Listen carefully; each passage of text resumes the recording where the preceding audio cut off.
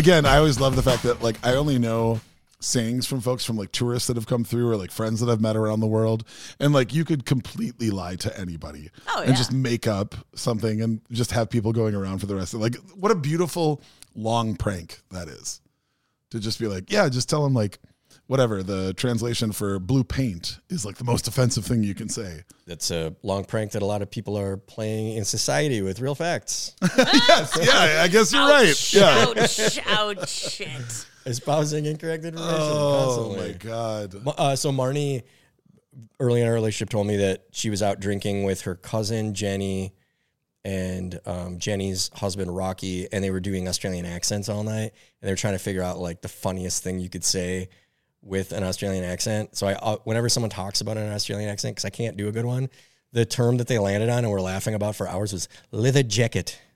Saying leather jacket. You know, I could see that. It's a good one. It's a good one. It's funny that you actually bring that up because last week I determined that if you're ever in a crowd and you need to find where the Minnesotans are in the crowd, ask everybody to say the two words lone and oak. Okay. Just casually just say those two words together and you will find every single Minnesota because they'll be like lone oak. And then if you think you got one, be like, all right, now show a picture of like a speedboat and then with two words underneath that say great boat. They'll be like, oh, that's a great boat. Yeah. And you're like, yep, all right, we got you over there. I had a British friend, and my favorite thing to ask him to say was hot water bottle, because he sounds like he literally has like a tennis ball in his mouth. Hot water bottle, like he literally couldn't say it. It was like hot water bottle. My favorite example of this, and I've said it before on the podcast, is I had a psychology teacher, and he's from Boston, and at one point said the words monarch butterfly.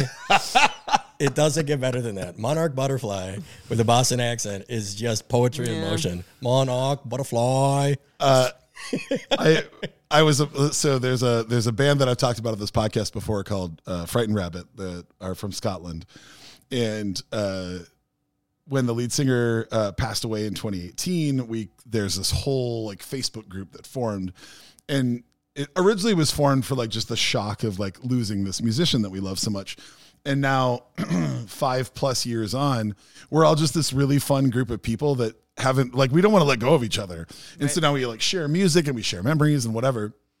And one of the guys was doing an open mic in Glasgow, and he shared a clip of, they were trying to like get each other stumped on how to say phrases. And, with a Glasgow accent, which is a very, very thick Scottish brogue. One of the guys held up a sign that said, "Purple water bottle robber." And all it is, it's just consonants. It goes like, "Purple bottle water robber." Like, he just kept trying, and it just kept sounding like something was caught in his throat. And it's fucking brilliant. And then I looked it up, and basically there's a whole ton of videos like this from Scotland that if you start with purple, like, it's just a tough word for Scottish people to say if they have that thick, like, consonant-heavy brogue from, like, for the Glaswegians. It almost makes them do the Arabic, like, exactly. You know, like a little bit of that in there. Like, all you need is, like hard P's and R's. Like, just you could just go like that. Like a Model T starting is basically what it sounds like. Or an outboard motor. It was, oh my God, I watched it over and over and over again. And the guy's like, no, I can do this. And he kept trying and just, nope, you're just stuck. I had such a speech impediment when I was a kid that I sounded like I had a Boston accent. No kidding. Yeah, which is funny for people that know me now and know how much I talk. That I had what was it? Was R's it, and L's. I was going to say if it was Boston, was it R's? And L's. I could not say R's and L's. So my sisters would always say, like, say remote control. And I was like, remote control. Like, I couldn't do it. It was terrible. But speech therapy, baby, works. That's all you can do. Now they can't shut me up. Well, I never could in the first place, but now I can. You did it to yourself. Now I talks better than you. It is amazing, like, speech pathology and also like audio pathology for people that can't quite hear themselves speak. It's amazing, like, where the road breaks, where people are like, okay, I figured it out, and now I just would like to keep to myself. And then there's a whole nother sect that's like, let's go. And we just keep talking. I have bonded with so many folks like that. Whereas, like, once you just figured out your voice, like, oh yeah, why would I ever stop talking? This is so much. I work so hard on it. why not just keep showing it off? Have you heard this French tongue twister that I don't speak French, obviously, but I heard someone do this on a video. I wonder if I play it, if it'll. So this term is, my uncle shaves your uncle. Your uncle will be shaven. But in French, it's. Oh my God. Let me see if this works. I can already picture this. Yeah. Oh. Let me see.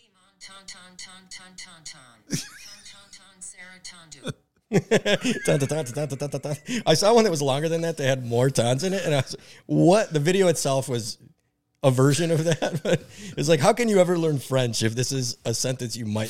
You're not gonna say that sentence. I was like, come on now, Charles, who's saying that? Right, sentence? but like some derivative of that, like all I could hear in that, was that transitioning into Sisqó being like that ton. Yeah, there you go. Oh God. Minneapolis native Sisqó, thank you very much. Yeah, or sorry, Maple Grove native, I should say.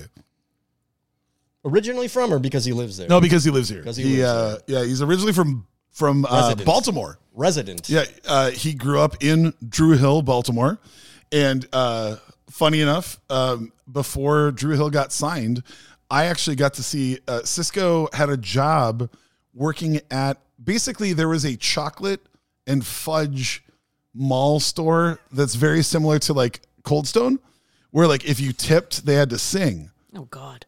And I was there, and I happened to be with a few folks that were in. I was in high school. We were on a Habitat for Humanity trip, and a couple of people from my choir happened to be with me. And we're at this mall, and my friend Race Hopper comes running up to me. Funnily enough, his first name is actually Race. He raced up to me, and he was like, "Dude, you have to hear this kid sing." And so we go over there, and as long as he threw a couple bucks in, like, he would sing. And so we straight up just put $20 between the two of us, which in high school is a lot of money. Mm-hmm. High school in the mid 90s, it's a good amount of money. Mm-hmm. And like $500 in today's money. Sang his ass off, and we were like straight up just applauding, like this, like you just saw the most amazing busker, and this dude at the same time is like working fudge with a paddle and like putting peanut butter in and like nuts and shit. Like it literally was Cold Stone, but in chocolate form. And then Drew Hill's like first gay porno, right? Yeah, absolutely. Fill in your own imagination here. But then the next year, Drew Hill's first album comes out, and he came running up to me and he's like, "Bro, is this the dude that we?" And we're like, "Yeah, 100%." Wow. And can confirm, he fell in love with an amazing woman. She's wonderful. She's originally from the Twin Cities. Mm-hmm. They fell in love. Friend of a friend. Yeah, her brother, so Sisqó's brother-in-law, worked with me for years, was an investor in one of the nightclubs that I used to run. And we actually got to confirm it one night. He's like, "Man, I can't believe you remember that." I'm like, "Dude, when you like hear random people sing and then like Sisqó is singing, like there's a difference, you know?" Yeah, just a bit. Like when there's just like a random 15-year-old who's just like trying to make it through for minimum wage. Yeah, exactly. Nerd. Come on now. And then like you come out and sing, like there's a wild difference. And he's like, "Yeah, man, we made a lot of money." I'm like, and a lot of fudge. A lot of fudge. I did not expect to get to Sisqó making fudge today. That's fun. What happens, right? But here it is. Charles, how are you? How's the new year going? Spectacular. You know what? I just realized when I was in the restroom washing my hands, there's no drain cover. I have to. There is, yes. I have to beware. Careful on that ring, son. I have to beware. You've obviously heard the story from when we were in New York and I dropped my ring down the drain. The world's oldest sink. I have to be very careful now when I look at the sink. I'm like, I don't know. And I haven't realized it till now. So I'm like, oh, I need to be careful in here. I mean, we could, because we're here, we could actually put enough Vanilla Ice Woods, aka still my favorite rap name, down there. And we could maybe foam your ring up. Hey, let's hope that doesn't come to that. Okay, I would prefer that. I yes, don't want it to. It's also a much shorter U joint, so we could definitely figure that out. Yeah, and obviously I can come back here anytime I want. It's not a cigar bar in New York City. Oh man, was it? I can't remember the guy's name. The guy that helped. I want to call him Sosa, but that's not right. The guy, the barman that helped. I don't recall. Oh man, he was so great. Yeah, no, it was a great time. I'd love to get your ring out, but I got to deal with my ex-wife. Anyway, I'm going to walk over here now. It's a great experience. So. Great story. Well, of course, for the pod. If you're here in Charles and Ben, you know this is Libations for Everyone, but we have a brand new guest. My dear, would you introduce yourself to everybody and let them know what amazing shit you are up to right now? Yes. So hello, everybody. My name is Jillian Hiscock. I use she, her pronouns. I am the owner of a bar of their own, which is soon to be Minnesota's first sports bar to exclusively show women's sports. Hell yeah. I am so excited. So dope. For folks that are in the Twin Cities area or maybe coming through, we have an incredible lineup of sporting events that are coming up this year. Do you want to kind of let people know, and we can talk about this again at the end, where specifically in the city you are geographically? Yeah, so we are in South Minneapolis in the Seward neighborhood at 2207 Franklin Avenue. It is the former location of Tracy's Saloon and Eatery, which had actually been around since 1979, so a long-time community staple. And so it's in South Minneapolis, right off 94 by Augsburg University. Pizza Luce is across the street. Code Blue, one of my favorite coffee shops. Code Blue, great coffee shop. Had coffee in there this morning. Oof, love that place. Yes. Still the espresso beans that I use to make my espresso bourbon. Oh, there you go. And Tracy's was known for incredible wings, and I believe I did read that the wings are going to live on. That is true. Yes, as part of our purchase agreement of the building, we did purchase the wing recipe. That's super cool. Red. Yes. I was chatting with Jillian a little earlier before you arrived, Kwame, and you know this already, but when Marnie, my wife, and I started dating, almost 9 years ago now, that was one of our date spots. So when I heard that was the location, I knew he was coming and I didn't know where. I was super pumped, and I ran into the other room to tell Marnie, oh my God, it's going to be at the old Tracy's. So that's super dope. Also, I'll never let Marnie live this down, but Tracy's used to have bacon wrap dates. Oh, yeah. And she kept telling me, you got to get the bacon wrap figs. You got to get before we went there on a date, and I hadn't been there in a long time and probably never ate food there. And I was like, bacon wrap figs, that sounds dope. No one does that. Everyone does bacon wrap dates. I'm wondering how they do it. And then there were bacon wrap dates. I was like, these are dates. It says it right on the menu. So to this day, anytime Devils on Horseback are available on a menu, I'm like, hey, Marnie, you want some bacon wrap figs? She's like, all right. Wait, how did the Devil on a Horseback? I've never heard that. That's the first time I've heard that. No, that's a super popular name for it, and I just don't understand where that came from. No idea. There's nothing about that looks like that. There's nothing not about devilish? there's not. So is the horse is the date and the devil's the bacon? Devils on Horseback? Yeah, that's That's what it's called. Get out of here. I don't know. It's a great name for a food that is not befitting of the title. Yes. Yeah. It's a very much like a non sequitur. I don't understand how that works. But jalapeno popper could be called that maybe. That would make more sense. A little spicy. Yeah. It's a spicy. Do you want to hear what the Google says? What the Google.com says? Yeah, let's see. The Google.com says that it is chosen as a counterpart to angels on horseback, which are bacon wrapped oysters, which preceded them on the culinary scene. I want to know what the prep looks like of somebody trying to wrap oysters with bacon. Fry them, then fry okay, them again? that could work, I guess. Oh man, no. That's okay. I want to run with a leg on each horse. You know what I mean? Pop one in the mouth, pop that one in the mouth, pop that one in the mouth. That's. I mean, we also do it. We do have to understand that there was a time. Picture it, Kwame. within the last 100 years that we didn't have marketing departments. Yeah. So I like the fact that angels on horseback, people are like, I guess that's just what they're called. I've never heard that either for oysters. No, I've never heard of bacon wrapped oysters. I've heard of bacon wrapped dates. It's just dates instead. I don't even know what would be more expensive at the time. You can tell, Marnie, I've never heard of bacon wrapped figs, though. Yeah. No matter what, no matter which angel or devil, I don't. The I'm sorry, horseback. Marnie. I usually try to stand up for the women. You could bake. I'm picturing it now. You could bake a fig wrapped in bacon, drizzle it with some honey and some balsamic. You should do goat it for cheese a in date it. night. Oh, there we go. Come on. See what I would like, but see, then I'd rather right. take the fig and bake that with bacon crumbles on top and maybe a little version blue cheese foam in there. Prosciutto? Yeah, some prosciutto, baby. Prosciutto? Wrap it up in the sheets, the prosciutto. The prosciutto. Oh. We need a new name for this. Something on horseback. Sisqó on horseback. Sisqó on horseback. Pew, pew, pew. That ton. Oh my God. Well, I'm so happy, Jillian, that you are here. It's rad to have a bunch of shared history, and to have sort of just like watched each other go through lots of different hurdles and lots of different crazy things in life. But I met you originally through Bent Paddle Brewing.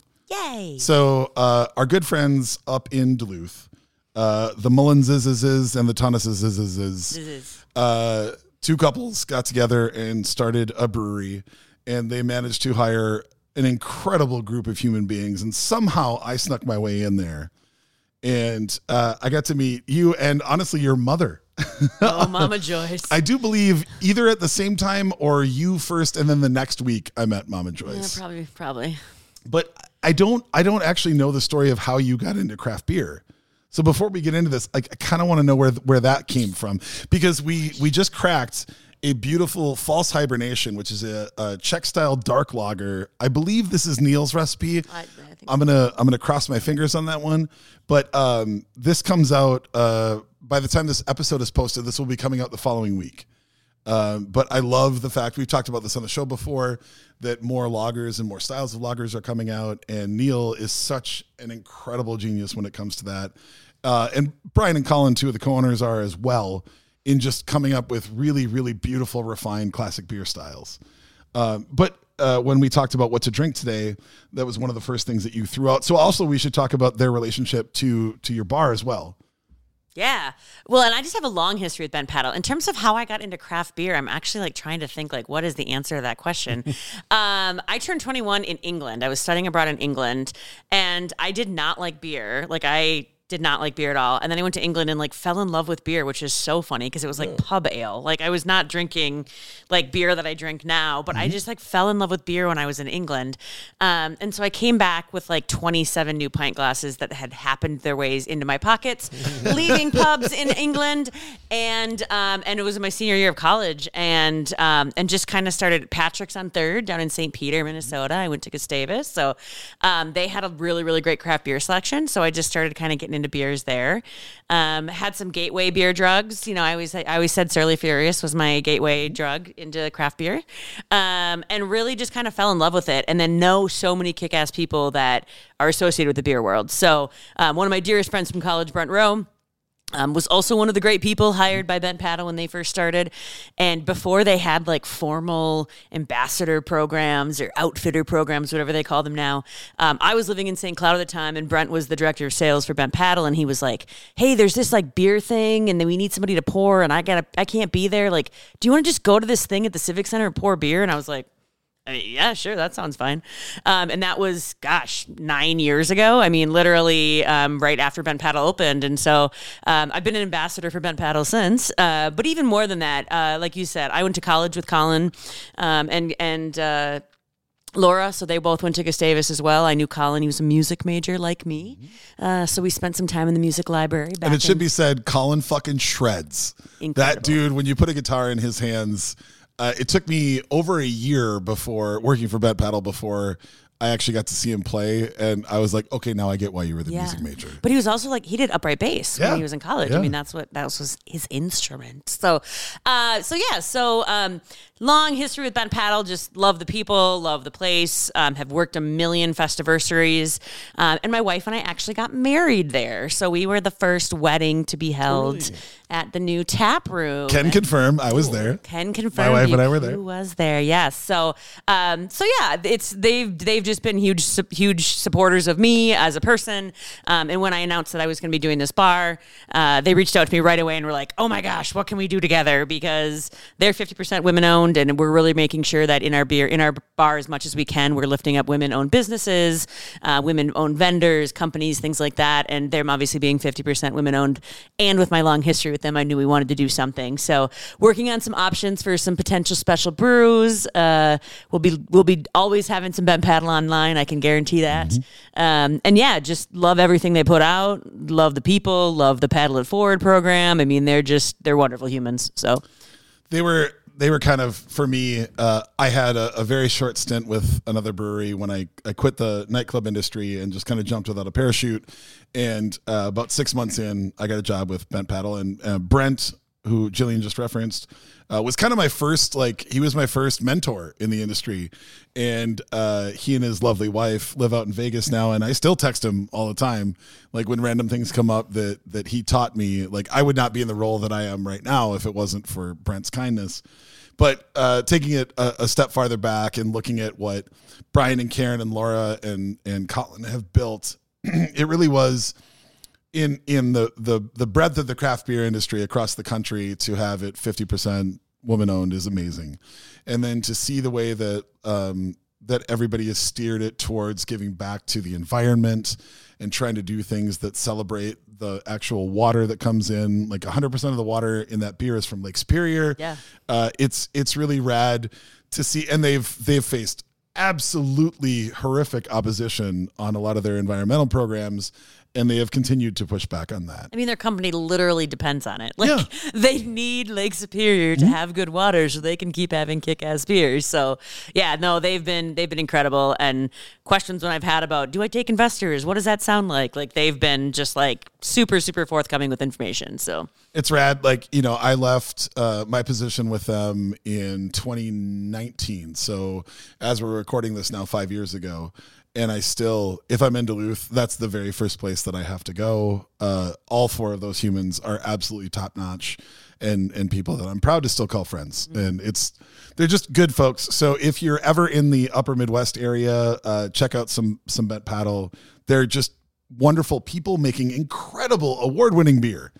A lot of the doors in my brain, because as Charles and I have talked about on the show before, I was much more of a cocktail and wine guy before I got into the beer scene, actually selling it.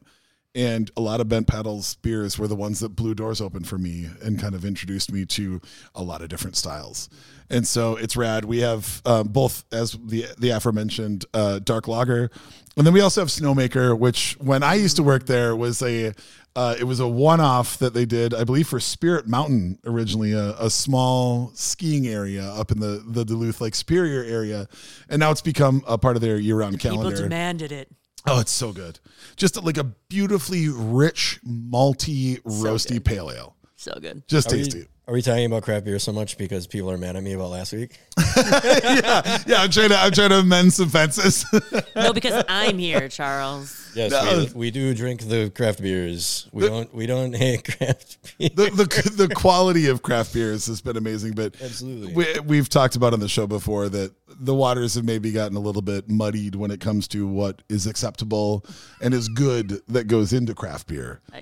I don't know what you're talking about. Yeah, once the word adjunct gets thrown around, I bristle. Yeah, it's just not my thing. So, but that's a different discussion. Yeah, let's talk about the philosophy of the bar and what how beer fits into that, like your food program, kind of like the elevator speech about what the bar is about beyond, obviously. Because the entire country is paying attention now, which is amazing.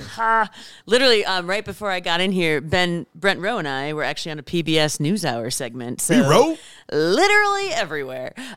So the bar, the biggest goal for me, when I first heard about the sports bra out in Portland, which is where I got this idea. So that was the first. Let's give them some genie sprinkles. The first ever women's sports bar was out in Portland, Oregon, owned by this woman named Jenny Wynn, who was an incredible, brave woman to step into this world. Has been also just really wonderful since I got started doing this. I called her for the first time in May and was like, I think I'm going to do this. Talk me out of it. And she's like, I can't, because I think Minneapolis would be great. So the whole idea for me behind this whole thing is really rooted in community. I have zero business starting a bar. I shouldn't say I have no bar experience. I do. I've been a bartender, a server, a host, an expo, all those things. But for me, it's really all rooted in community and making sure that not just young girls and not just women, but all folks have a place where women are celebrated and uplifted on the regular and by default. And so for me, thinking about our target market, thinking about where we're at, and thinking about kind of the time we're in, it's super important for me, and as we're crafting not only our food menu, but our drink menu, to be really responsive to that and make sure that we are having a really robust options of beverages in our beverage program. So we'll have craft beer, we'll have lots of craft beer, we'll have non-alcoholic beer, we'll have mocktails, we'll have ciders. We want to make sure that folks, whether or not they drink alcohol at the moment or ever, feel like they can come and have as much fun at the bar as somebody who's throwing down some bent paddle as well. So that's a huge thing for me. I think that's a huge thing in the queer community and among women in particular, is having good options and not just wanting Diet Coke to be your only non-alcoholic option. Shout out to the Diet Coke lovers out there. So that's super important for me. Another thing with the food, it translates as well, in that I think a lot of times sports bars, they've gotten better, but I love my fried chicken wings and tater tots as much as the next gal. And there's sometimes if I'm sitting watching 3 hours of basketball, I don't want to sit and eat fried food for 3.5 hours. Right. So we're going to have healthier options as well. So we'll have things that are gluten-free, dairy-free, things that start out vegan, and you can add protein if you want. Because I think that being a place where people know that they can come and get good food that meets their dietary preferences or requirements without having to do a ton of modifications is another way that we can just prioritize people's dietary needs. And a lot of women have more dietary needs that aren't often addressed at bars and restaurants, and particularly at sports bars. So those are big things. I think it really is just like, it's crazy to think about starting a place where you are literally thinking about prioritizing women in every aspect. Like, I kid you not, I was cleaning. This is an explicit podcast, so I can say this. Let's go. I was cleaning urine-stained walls from the former men's bathroom in the bar today because it's super important for me to have clean bathrooms, which women hate bar bathrooms because they're disgusting. And so things like making it a place that women can come and feel safe, and everybody can come, but really prioritizing as a woman, as a queer woman, as a queer white woman, what can I do to make this space safe for me and for my community? And then also putting on those different lenses and saying, like, how do I make this an accepting place for non-binary folks? How do I make sure families feel welcome here? Because it's super important for me to have young kids also see women athletes on TV and prioritized, because I never had that as a kid. Like, I never saw women athletes on television unless it was the Olympics, which is why for my generation and mid 80s babies, the 1996 Olympics gymnastics team is such a powerful moment for so many people, because it was literally the first time that we saw women and American women like celebrated and acknowledged for their athletic accomplishments. Yes, there's Billie Jean Kings and all those. Like, I'm not trying to downplay those things, but we just need as a community to have a space where it's the default that we're saying women kick ass, whether or not you're a woman. If you think women kick ass and you want to be around kick ass women, come to our bar. So that's really kind of the ethos we're going into with it, making sure it's super inclusive, family friendly, and also just kind of has something for everybody. I've loved watching social media, like the amount of people that are like, if I could have grown up going to a place like that, I wouldn't have felt like it was such a crazy thing for me to want to be an athlete. Yeah. Like the minute that you, again, it's always just being able to see yourself in a role allows you to dream of being in that role. And it really shocked me. I again, this is coming from my mid-40s white guy place of privilege, but like it really shocked me that when the news kind of broke and they were like, going to be the third bar in the entire country that's like doing, like, I don't understand how that's possible until you look at the greater scope of things and you're like, oh, I totally understand how this is possible. Oh yeah. And the thing that's been killing me about this, and I feel like I can say this in the comfort of these two fine gentlemen here. The thing that cracks me up the most about the internet trolls, which are I try not to read the comments too often because you can get sucked into them. And I'm not a person that keeps my opinions to myself very easily. So I have to watch my fingers before I type. But all these people that are like, if there was a men's sports bar, people would be rioting in the streets. And I was like, have you walked into a sports bar in the last 20 years? Like, it's literally the first line of my business plan is like, chances are if you walked into a sports bar recently, you didn't think of it as a men's sports bar, but that is 100% what it is. Mm-hmm. There's maybe one tiny channel TV in the corner that's showing a gymnastics meet or a volleyball game, but it's like mind-boggling to me that people can't make that switch of like, you are at a men's sports bar. Like that's where you are right now. Are they aware how many private sports clubs for hundreds of years were men's Correct. only? Correct. And this isn't women's only. No. The conversation does not need to be had. It's Right. like that needs to be like muted, blocked, farewell. But like somewhere else. in my own life's experience, part of the reason that I 100% am behind the if you see representation, it just makes sense. For 1995, 1996, 1997, I was one of 2 women's basketball team managers in my high school. Our team was fucking dope. And we traveled around the country. We were rated in the top 10 in the country for 2 of those 3 years. It was amazing. That was just normal to me. And it was only when I would talk to people that didn't go to our high school that would like question why I was doing it. I'm like, are you fucking kidding me? Like I was just in Philadelphia in a tournament watching the most amazing athletes play against each other. And also being a 6'5" teenager. Oh my God, I'm around tall women constantly. Like this is a win-win. If you're looking at me and you don't understand why this works, like what's wrong with you? I was an okay athlete at best, but what I was really good at doing was playing a role in practice where I could be a bigger body that could take a charge, that could learn how to do stuff. And I got to be a better athlete because I worked with these incredible humans and going into who happened to be women. It didn't fucking matter. Like, no offense to our guys basketball team. Y'all were my homies, but we weren't even getting close to winning our own conference. Like I was watching the creme de la creme in person every single day, day in and day out. And to me, it was all about the competition and it was all about the athleticism. It didn't fucking matter like what pronouns you ran under. It was like, this is the best that we have right now. And I get to be a part of it. Like what an honor. And I learned so much through them. And because of that, I also got to be inside. Like, this is why I just feel so fortunate that I get to be like inside of a bubble where I got to see it from the inside out. Where at those tournaments, you know, we weren't getting anywhere near the numbers that they're getting right now. And it just fills my heart so much to see arenas completely full. But we were packing gymnasiums like crazy. And it was really rad because that was almost like a safe space isn't the right word, but a space where it could all be celebrated. And to see where things have gotten now and to be able to sit across and look at you and see that this is a bar that's opening, like this would have been, if we had been in bar culture at that age, like this would have been the dream for every single one of those people on that team, me included. Like so fucking rad. And I just feel so lucky that I get to A, know you and Megan, and then B, get to live in a world where we get to see that actually happen. Yeah. I saw this TikTok that went around this weekend after the PWHL, which is the Professional Women's Hockey League. That just started this last week. Minneapolis is a host of a team, actually St. Paul, as a St. Paulite, I should highlight. St. Paul Turf War is, they're playing at the Xcel Energy Center in St. Paul, Minnesota. But there was a TikTok that went around because in Minneapolis, God dang it, Minneapolis, I keep doing that. St. Paul, we set the record for the highest attendance at a women's professional hockey league game with 13,000 people at the game. And I was there on Saturday and it was absolutely electric. Huge number. And somebody posted a TikTok that was like, I love that I live in a world where like young girls will only know professional women's hockey looking like this.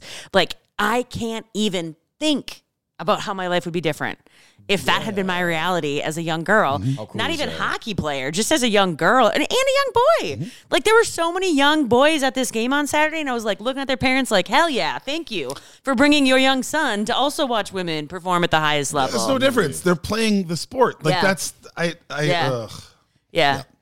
But I think there's, on this PBS special that we were just on too, I think one of the things that they said that resonated with me a lot is we are now in the generation where Title IX kids are growing up and having kids. So like my mom was a Title IX baby, right? Like sports became legal for women when she was in high school. And so now you have a bunch of people like me who grew up around women who were like so amped and excited to elevate women's sports, but didn't really have the platform yet. So then you get people like me who like know that we're on this precipice of greatness, and I'm not having kids, but Lord knows plenty of people my age are having kids. And so they want that for their children. And they're now at a place where they can elevate it in a way that like my mom couldn't elevate it. Like Mama Joyce is the best, but she didn't have the facilities around her and there wasn't the attention around her to be able to lift up women's sports in the way that it is now. I just got to give, as somebody who absolutely adores your mother, Oh my gosh, I got to give her credit though, because in absence of that, she absolutely helped light a fire for you to just like run with that torch wherever it was going to go. For those of you who don't know Mama Joy, she's I won't tell her exact age, but late 60s woman that acts like she is 21 and will until she dies. She is a goddamn force of nature. She is. And she is one of very few people that the very first time I met her, I just called her mom. Yeah. Because like, she's the best. She really is the best. And it's cool. It's cool to be at this point in the world, and I'm sure that people have felt like this throughout history, or at least I hope they have, but it's really cool to be able to get to see like effective change happening like in our adult lives, and to be able to be a part of that. Mm-hmm. So I'm so happy to have you here, and I'm so thankful for what you're doing. And we as a group and as a podcast, and not trying to speak for all of our listeners, but I will say like LFE Nation is so excited to come down and support you. Come out, yeah. And I mean, you mentioned this earlier too, Ben, like the things that are coming in Minneapolis. I mean, we are so fortunate in Minneapolis to have the sports culture that we do, not just women's athletics, but all athletics.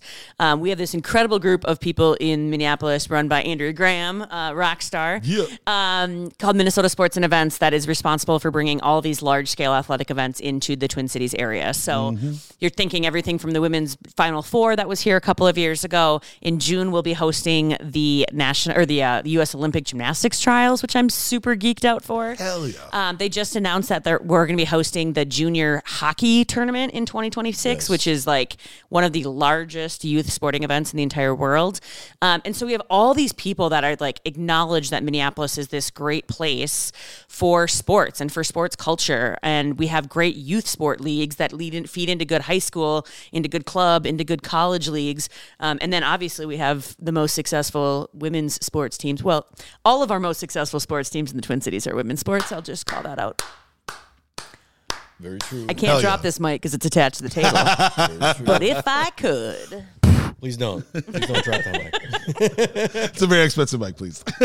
Actually, it's already been dropped once, and that's why it's missing one of the knobs. Mr. Quam. Yes. Why don't you talk about what we're drinking from our fine sponsors at Beam Suntory? Beam Suntory. So in addition to Jillian asking for delicious craft beer from my good friends at Bent Paddle Brewing Company, one of the things that really surprised me, and we've talked about this before on the show, Beam Suntory and Beam in particular decided to put out sort of an elevated version of like the ready to drink cocktails, the RTDs that are sort of like the belle of the ball right now in parlance for like liquor stores and whatnot, where instead of having to buy all the things to make drinks and then like having to get the ice program, here is something that's already been put together.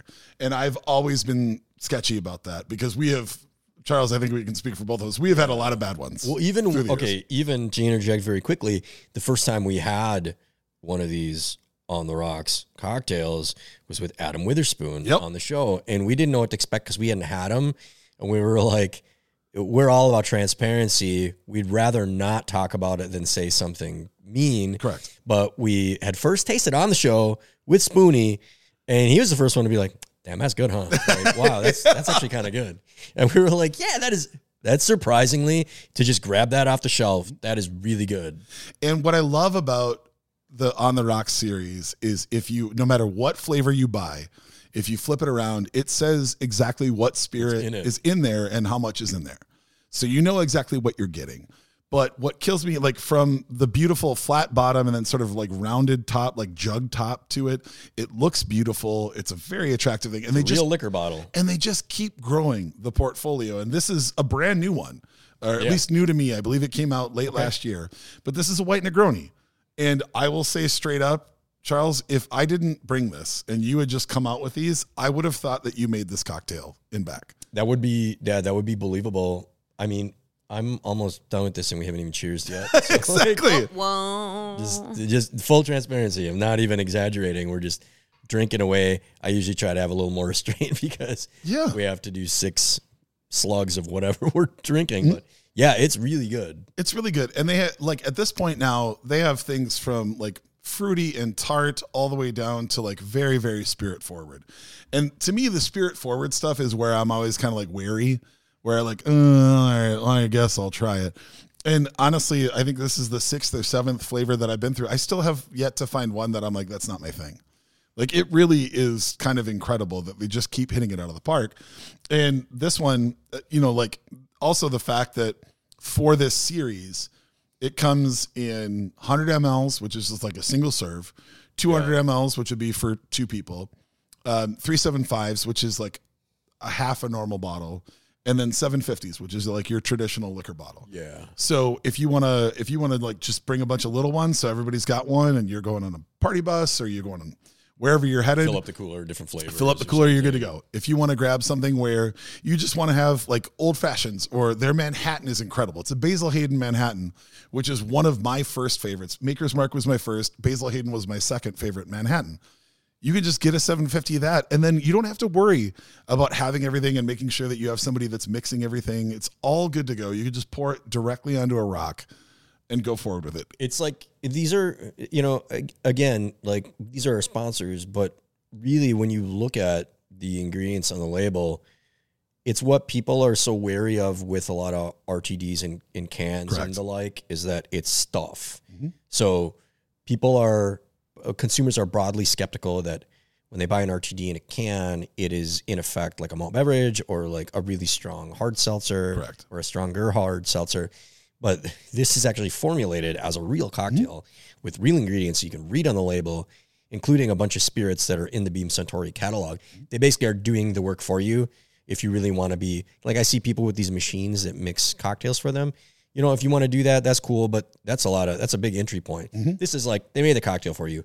Go grab it off the shelf, take it to the party, pour it in a glass. Mm-hmm. You can mist out fire it and fucking hide it in the cabinet. Nobody knows that you didn't make it. Well, that's the best part. And on top of it, if you can definitely hide it, but if you want to show it off to people, it's also a gorgeous bottle. Like, it looks nice. And not that that's like the end all be all of what it is, but like, you can feel proud when you bust that out the same way that you would with like some of our Bet Paddle stuff or Urban Growler. Like, when you set that down, the quality is implied in the amount of care that it took to design that. And I just, again, it's appearance isn't everything, but when you have something that's really good and somebody on top of that takes the time to make it look nice, looking at you, Patmos Design, when somebody takes that time to do that, it adds an element to it where you can feel proud serving that. Yeah, it plainly displays the Sipsmith logo because it is made with, it's a white Negroni that has Sipsmith gin, vermouth, and bitters in it. Yep. Very simply made. I mean, that's what you want in a Negroni. It looks beautiful in the glass. It's a banger. Mm-hmm. It's good stuff. And they're all like that. There's no rail spirits in anything. It's all like, everything is named out on all of them. So if you ever see them out there, it's a beautiful clear bottle. It says on the rocks very boldly. Just pick something that you're interested in and bring it.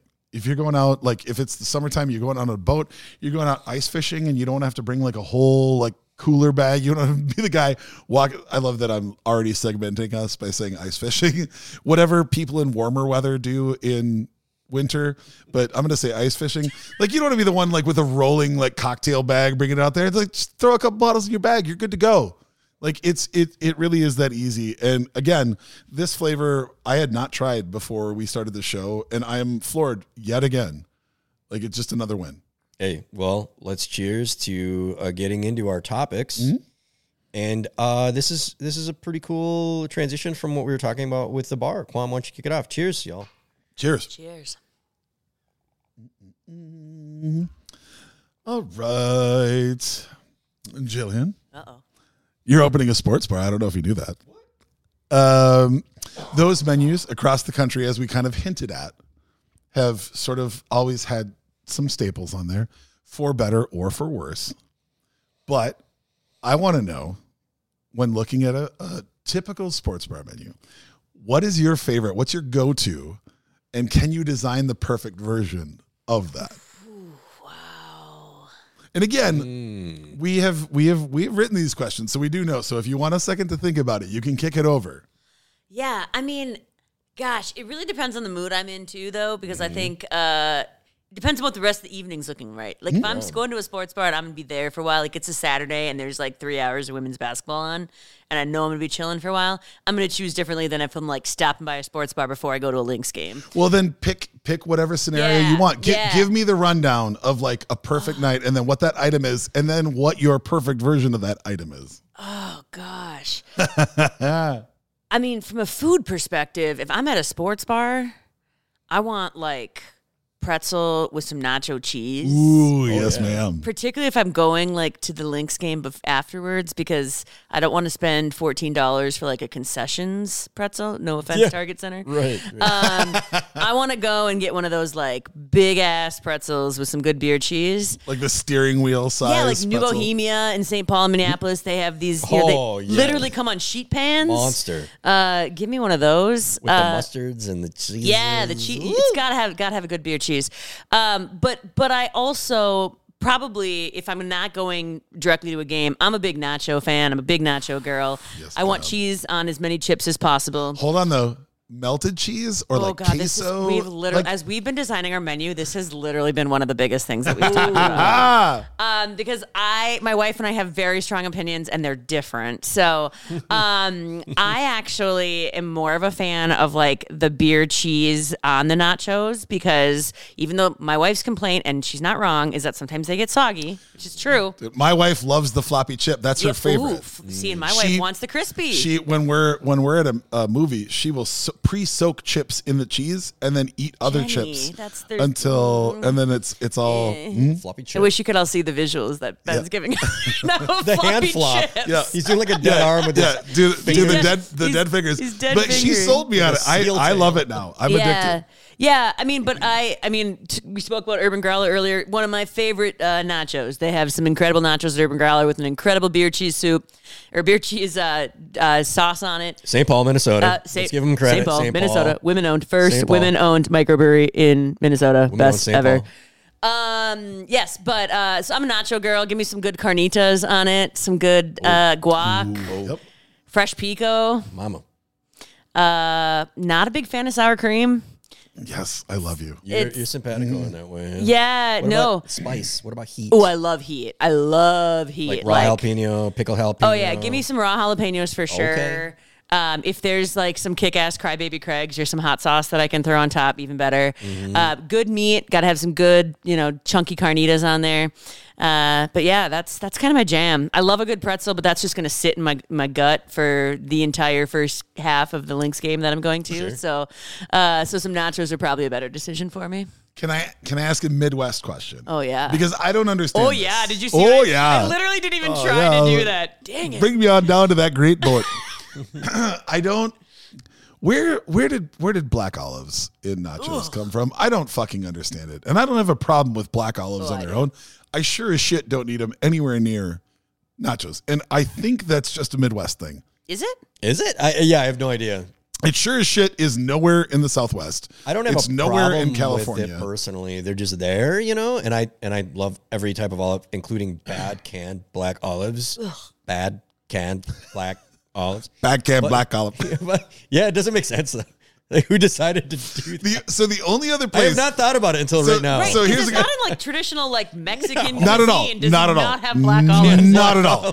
Black olives don't exist anywhere. The only other this is where it sat with me. The only other place that I've seen black olives on Mexican cuisine was in Athlone, Ireland, at Sabor.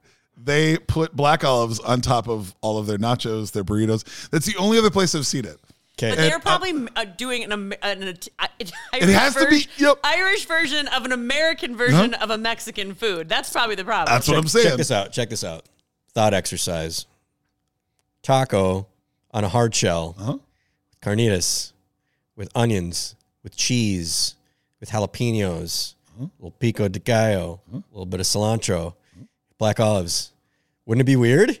It's all the same ingredients. It's the same food. I just get rid of the black olives and I'm in. And I don't have a problem with the black olives and nachos. But if you think of it that way, it's no. Like the taco. Want them in tacos? No, but I'm saying like if you think of like the Taco Bell configuration, same 8 ingredients. But then you put black olives on that taco, you'd be like, literally, why are those I'll take it a step further. The black olives exist on the Mexican pizza, which is just an unfolded crunchy taco.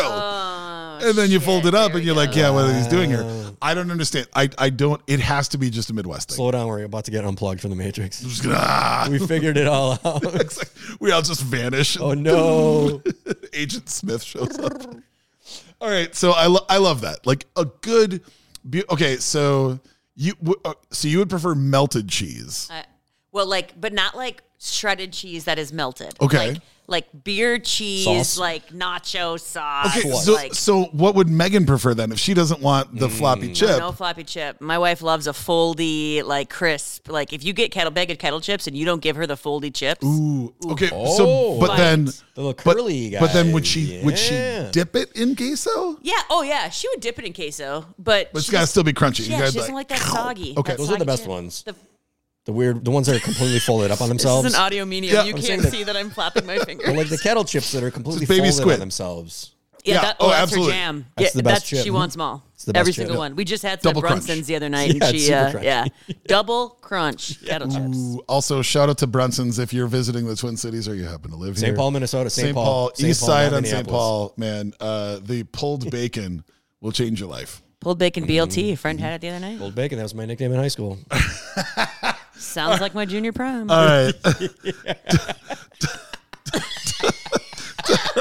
That's a Brett Rowe original right there. Dr. P. Bacon.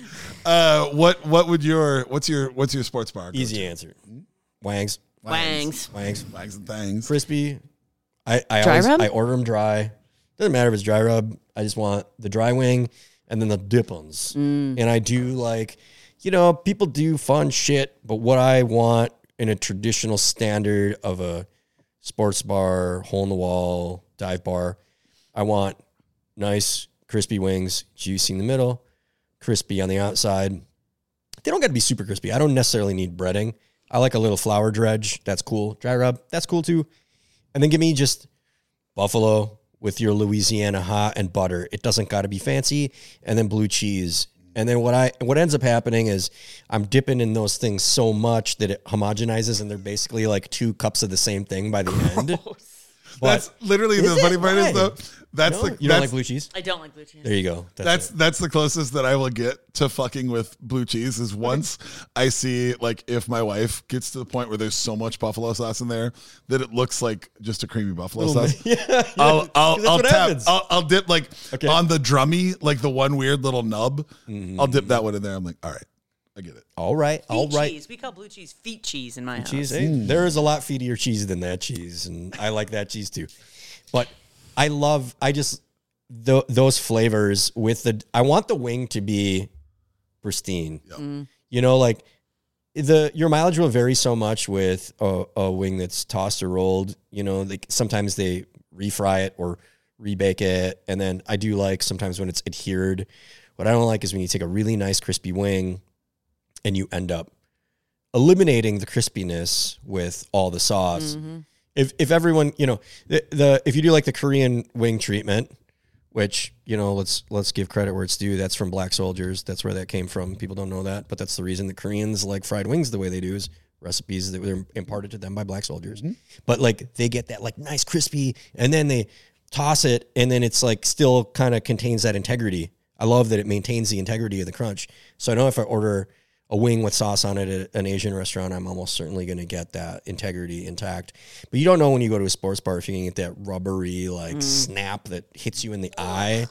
No, thank you. Don't want it. So your safest bet for me, when I want that crisp, is I want to order the dry wing and then get the dippins. I will also just say that I saw the Korean wing treatment open for less than Jake in 95 and they were fucking dope. Oh man, they killed it. Yeah, they were so good.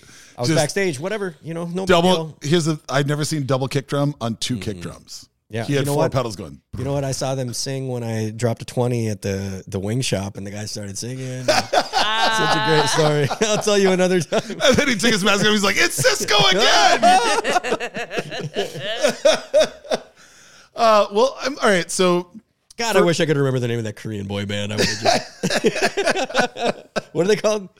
I just want to Drew Hill. No, the Korean boy band. BTS. Yeah, no, it's the one guy from BTS. Oh man, Behind the Service. Yeah, that was their fully functional Korean wing joint. Fudge, Korean wings and fudge. Yeah. Obviously, like wings and nachos are both dope. The pretzel is amazing, so I feel like I have to be contrarian and go a different route. here in the Midwest, we have a thing that I also love that doesn't exist in bars in a lot of other places. And that is the thin crust, crunchy crust, square cut or party cut, depending on where you live, tavern pizza. Oh, yeah. And Love that is honestly my favorite thing outside of the two things that you guys listed. There's nothing that I love more than when you go and you can have a great kitchen. You can have a beautiful 800-degree brick fire, coal fire oven. But when you got that slimline silver, looks like a relic from the drawer. I have one in the back kitchen of the bar. Damn right you do. You can come check it out. When you put a frozen pizza in there, basically you open the drawer with a handle and you put the pizza on there. You put it back in there, and then you let that go. And it's up to the speed and the, should we say, mental capacity of the bartender to remember how long it's been in there, because there ain't no timer on this. There's no automatic off on this. But if you have the right bar and you have the right bartender and that baby comes out and it's half like golden to mahogany brown. Just about to be burnt. Yep, just about to be burnt. Just caramelized at this point. And that pizza cutter goes in there and you see that. And then the whole egg. Like Marvel Comics, you can see like, I don't know what letters those are, but all consonants. It's basically, it looks like a Bosnian city, like just all consonants. And then it comes out to you, and there are 4 little triangle corners, and you get one of those because it's going to be too hot. But there's not enough sauce in those little itty bitty corners when you make those vertical lines. Oof, you get that in there. You wake up with no roof of your mouth. Right. That's what happens. But that's why you get those little corners, because it's almost all crust. You know how you get cool it down? With copious amounts of hot sauce. Copious amounts of hot sauce? Like Or cooling ranch. it down with... In the Midwest. Yeah. Good old ranch. Not my style, Me but either. I understand Me it. either. Can't do it. Not for me. Copious amounts of hot sauce and copious amounts of crispy boy lagers. And then you just chug and drink and chug and chug and drink. And then you can share, because you don't want to take that whole thing down, because again, then you're weighed down for the whole thing. You're excited about sports. So all of a sudden you got people with you, cool, they can eat. You got a couple of people that are just like looking over, because they're all going to eye it. When that They're pizza at the gonna smell table, everybody's going to smell it. And they're going to be like, I want to think about smelling that. it right now. But we're going one pizza at a time here. Yeah. Oh, yeah. So in the interim, if you make eyes with somebody at that next table and you're wearing similar jerseys, you're wearing the same colors, hey man, Give me 2 later. come get a square. Hey, come on over. If you come get a order square. one now, mine will be cool enough to eat. When we're done with this one, yours will be cool enough to eat. And we're all still going to wake up with no roofs on our mouths. Correct. No matter what, it's going to look like again, but the floppy chip version of stalactites, just hanging down. Like a cave on Dagobah is what the inside of my mouth is going to look like. But that's fine, because it's worth it. The minute that you take the minute that you just agree, like there's a portion of my tongue that won't feel feelings for at least 3 days. Cool. It's a little cannibalistic snack for sober version of you. Exactly. I got a few more bits of protein. It's not gross if it's already in your mouth, Charles. Oh yeah, I've heard that. I've heard that before. Sounds like my junior.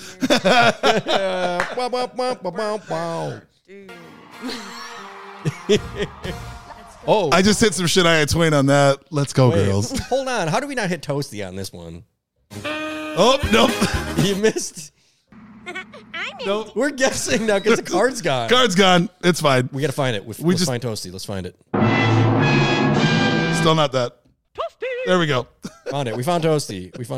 Jillian, what is your ideal cook on a thin crust or tavern style pizza? Like the top, how? Yeah, the way BQ was describing it is exactly it. Like it's got to have like, if you were to roll a penny over the top of it, it would just slide right by. Yes. Because it's just like crisp enough. If it's Heggy's Pizza, I'm even more down. Again, shout out local Midwest pizza company. But yeah, it's got to be very very crisp, very very dark brown, crispy top and bottom. Right? crispy top and bottom. That's what's up. Yeah, I want my like Heggy's, for instance. Again, Minnesota, fucking pioneer, awesome pizza. I want it to be like literally a hair away from being scorched. I want it to be as close to burnt as possible without actually being burnt. And the difference in that is like 30 seconds to a minute. Oh, I know. Like you're riding the rails. And if you're putting it in someone else's hands, that's the other thing. There are certain bars that we frequent here in the Twin Cities, like a place right by my house, Legendary Dive Bar, Grumpy's. They have that little drawer. And it's like, if you watch them, they never even look at it. And then it just comes out like that.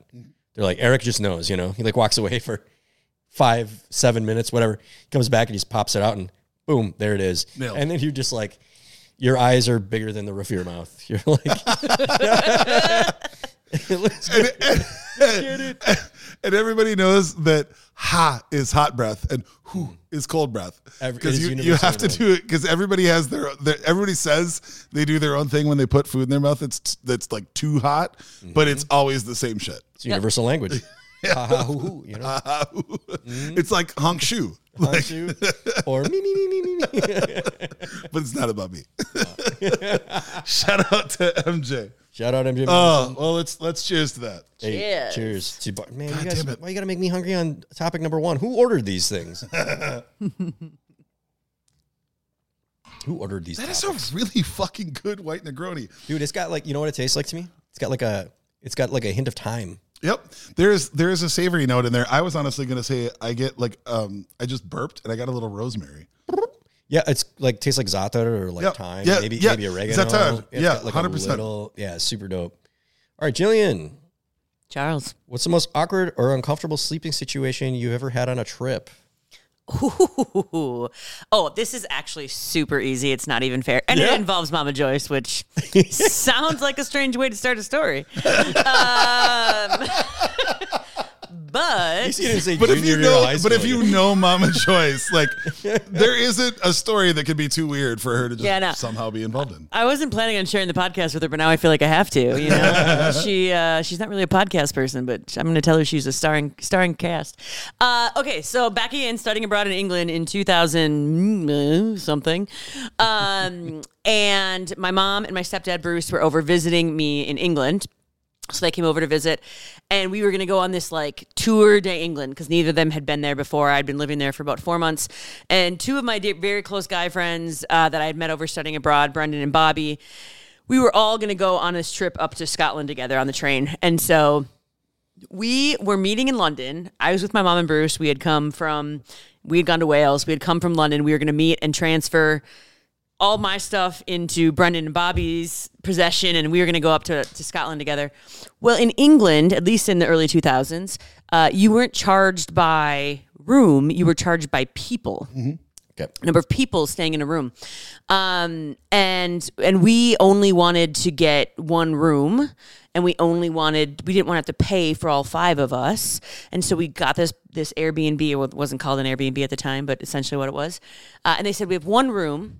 And they said, great, we only have 2 people. So it was my mom and Bruce. So they were like, oh, great, we have a perfect room for you. So we meet my friend Bobby and Brendan and I go meet Mom and Bruce at this hotel. And they, I shit you not, have a double bed in a room that fits a double bed and about 2 feet on both sides of the bed. And so now we have 5 adults staying in one room that had a double bed and not even enough room around the outsides of the bed for humans to lay. You know, we're Americans. We're thinking like, there's going to be a pull-out couch. There's going to be a kitchen that we could throw an air mattress on or something. Yeah.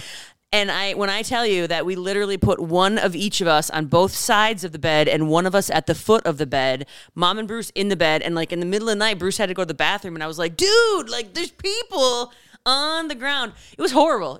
But my friend Brendan actually just got married a year ago over in Ireland, believe it or not. My wife and I went over there, and we were back in Ireland for the wedding, and we laughed about that story for about 20 minutes. And so it was incredibly awkward in the moment, but quite memorable. Were you a lot more careful about your accommodations this time? Yeah. Hang on. Let's just say I was not going to go sleep in like a tiny ass room with my wife on a wedding trip. So no, we didn't do that. But what about you, Charles? What's your awkward sleeping moment? Well, let's kick it to Quan. Oh, I gotta daily double this because I had an answer for this, and then I was reminded of this story yesterday. Okay. So I was fortunate enough to live with a former boss of mine, my friend Dave. We met when he hired me, and then about a month into me working at this nightclub, early 2000s, we're both in our early 20s. The whole thing was he had moved up here, and then his girlfriend was going to move up here when she finished out like her putting in her 2 weeks at her job. And apparently somewhere in that, she decided that she didn't want to move to Minnesota, and she was breaking up with him. And that's stress. I had literally met this guy like 4 weeks previous, and he's telling me this story, and he's completely heartbroken. And he's like, so I got to drive down to St. Louis in a moving truck and like pack up all my shit and drive it up. I don't know how to do it on my own. And I was like, well, whatever. Like, you know what? Put it in the box, and then you fold the top. You get some tape. Oh no! Okay. I am a human that believes in the Spider-Man-esque, with great size comes great responsibility. I feel like it's my job to help people move if I have the ability, because I can move furniture on my own as a human giant. I'm gonna remember this. Yeah. Uno momento. Mm-hmm. And so again, like, we had worked together at this point for 4 weeks. We had only worked, like, we hadn't really spent any time. Yeah. So we get in this moving truck, and the whole way down, we're just like talking and whatever. And we get into town, and it turns out that she did not even want to be a part of the process. So his now ex-girlfriend is just not there. And Dave had rented an apartment or a hotel room so that like we could pack up, go to the apartment or go to the hotel, crash, and then get on the road the next morning. Somehow in all of this, he had never changed it from a single bed to 2 beds. So this human being who I have now watched like openly weep while moving furniture, who I have known for basically the extent of the car ride and a few interactions at work. Yeah. We literally like open the hotel door, and there's just a single queen bed. And then we go back down, and they're like, we're completely booked. There's nothing we can do. Because it's usually the other room, rolling cot. Right. And honestly, like, I'm just like, whatever. Like, if this makes you feel better, like, you sleep under the sheet, I'll sleep over the sheet, and we'll figure it out. You're so weird. So weird. But at this time, I'm also like, I'm a pretty open person. Like, so I just thought it was funny. Yeah. So like, I go over the sheet. Also, for the record, he barely knew the guy. So yeah. I think it's whatever. Because I've slept in a bed with a lot of friends, my brother a million times. But I think that's the added element. That's it. I don't really know this dude. So I immediately like I go over the sheet, but then I just like snuggled in because I'm like, whatever. This is already weird. And he's like, dude, can you fucking not? And then it kind of like occurred to me like this guy's also going through like a bunch of trauma right now. So maybe like me fucking with him isn't the big like bear hug, not really. Yeah, not really like what's needed, just in general. So literally that story was just brought to my attention. I hadn't thought about that in a very long time. But my all-time favorite, most awkward sleeping story. By the way, I meant stranger danger, not like I'm in a bed with a guy. Yeah, no, like stranger danger. Like who is like this literally person? We had not. If you added up all the time that we had talked, it had not been 24 hours. Yeah, that was not a homophobic comment. Yeah, that's for the record. For the record. So I don't know what he might do to me, but like, the best. This is a stranger. When you wrote this question, Charles, the first thing that popped into my brain was. We used to brag about our band in college, Stealing June, which was the precursor to Friends Like These, which is the precursor to Communist Daughter, which I am very proud to have tangentially been a part of. They are still incredible. And when you're done with this episode, please go listen to some Communist Daughter. John Solomon is an incredible songwriter, and they make great music. John and I and our other singer. I hit the button for it. You did. John and I and our other guitar player and singer, JJ Towner, quote unquote, went on an international tour, AKA went to Canada to play a show in Winnipeg. And we were at said bar, we played said show, then we went out afterwards. And I ran into, as I am wont to do, another friend of mine at a random bar in Winnipeg, Canada. And we got a little crazy, and our room was a $14 a night room with the window brick shut. at a very shitty, we're going to put hostel in hard quotes there. Damn, you guys went hard. And Jeremy was like, dude, we got a huge hotel room. Like, let's just keep going. Like, those two want to bounce. I'm like, cool, fuck off. Let's go. And Jeremy kept saying that we were going to a strip club. What we ended up going to was a strip club, and it was an all-male review. Hell yeah. And oh wow, for me. That was the first time that I realized that I am not for every gay man, but a very small sect of gay men really love me. Bear. Absolutely. And even back then, full on bear. And I was young too. So we're just at the bar, hammering drinks, having a good time. And then I realized, like, I don't actually know where the hotel that I'm staying at with my band is. So I'm like, Jeremy, I got to stay with you guys. And he has a whole trove of people. Yeah. So we all go back. And again, he just kept telling me how huge this hotel room is. We get back and it's just 2 queen beds, normal hotel. Okay. There are 9 people. And so, there's some fun snuggling situations going on. And there's some like, I don't know you, but you're cute. Sardines, literal. You got we get to that point. And again, at this point, as we've titled an episode before, I am a thrice broken noser. At that time, I was a twice broken noser.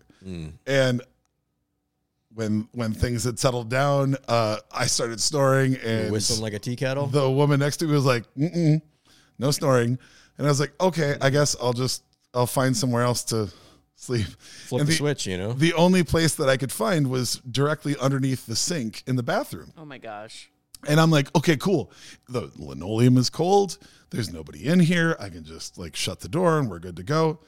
And then somewhere in the middle of the night, somebody had to go in and use the restroom. Oh no. And let's just say it wasn't a number one.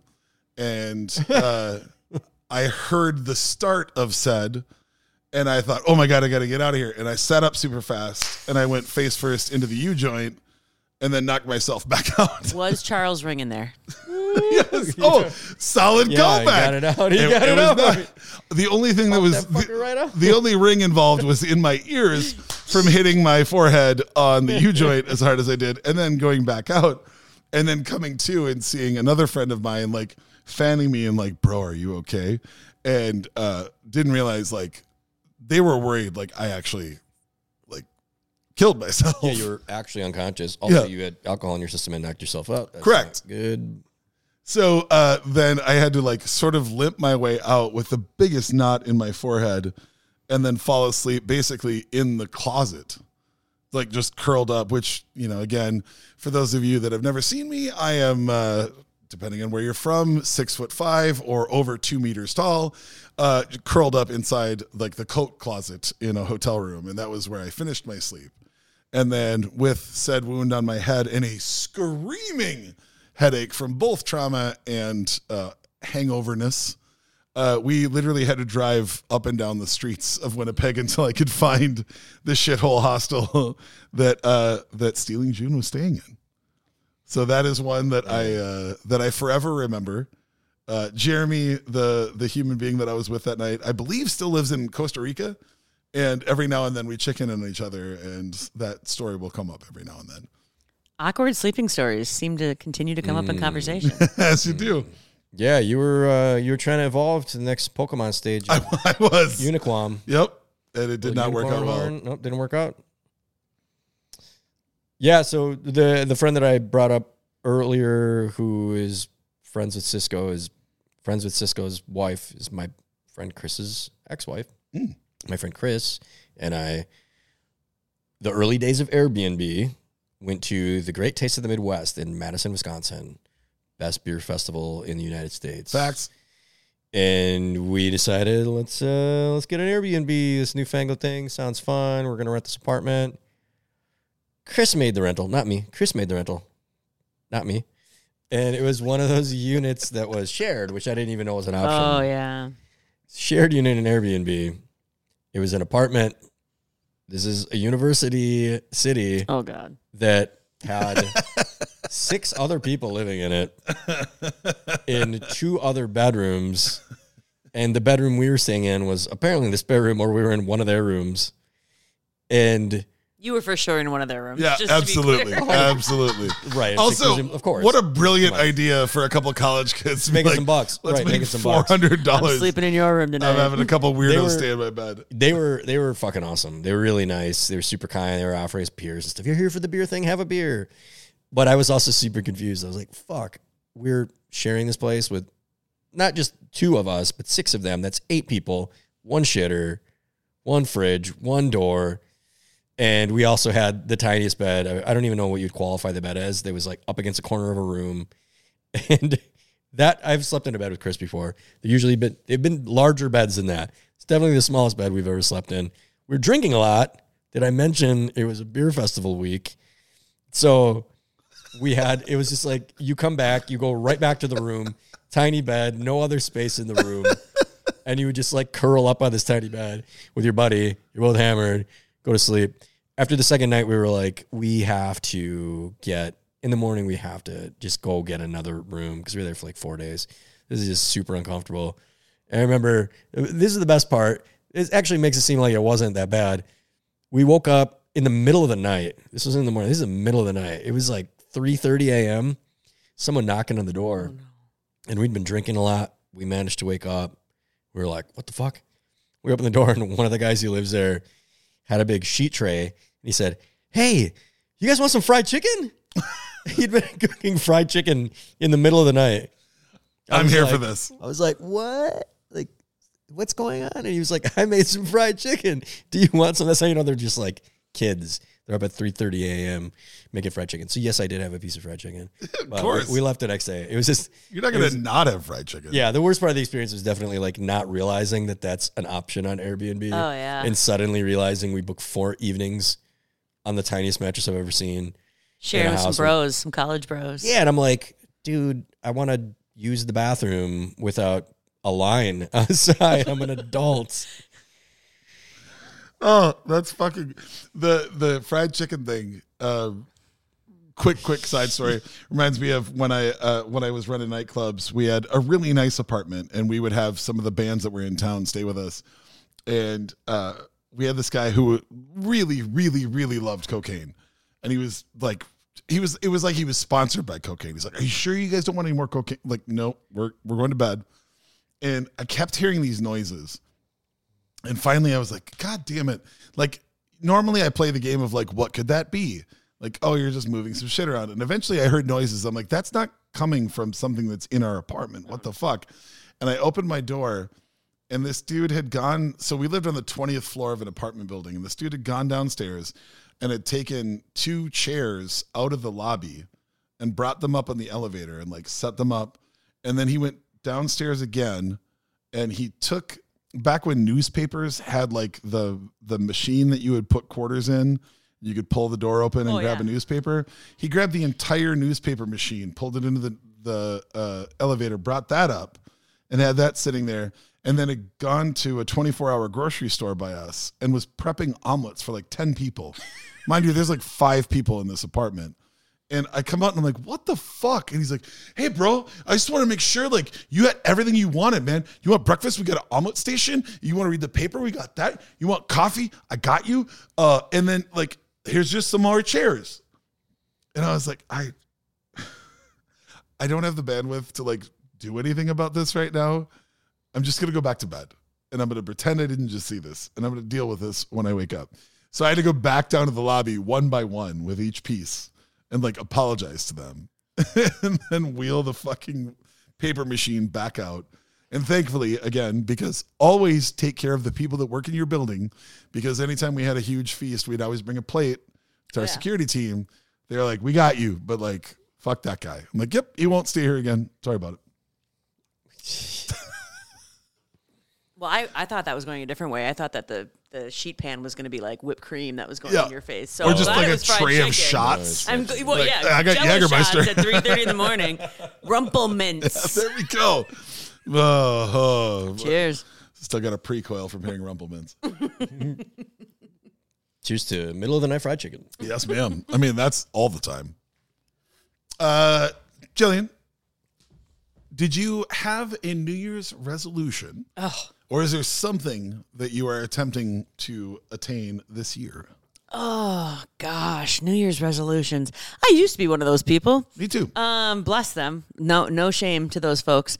This is gonna sound super corny, but being the good liberal arts graduate that I am, shout out to Gustavus, Well-rounded human. Adelphus College. Go Gusties. Go Gusties. I'm like this nerd about I'm in my best place when I'm always learning, and like learning new things. And this happens to be a year that I'm going to be learning a lot. One of the things I keep saying about the bar is I think one of my biggest strengths is that I know what I don't know, and I'm not afraid to say what I don't know. Yep.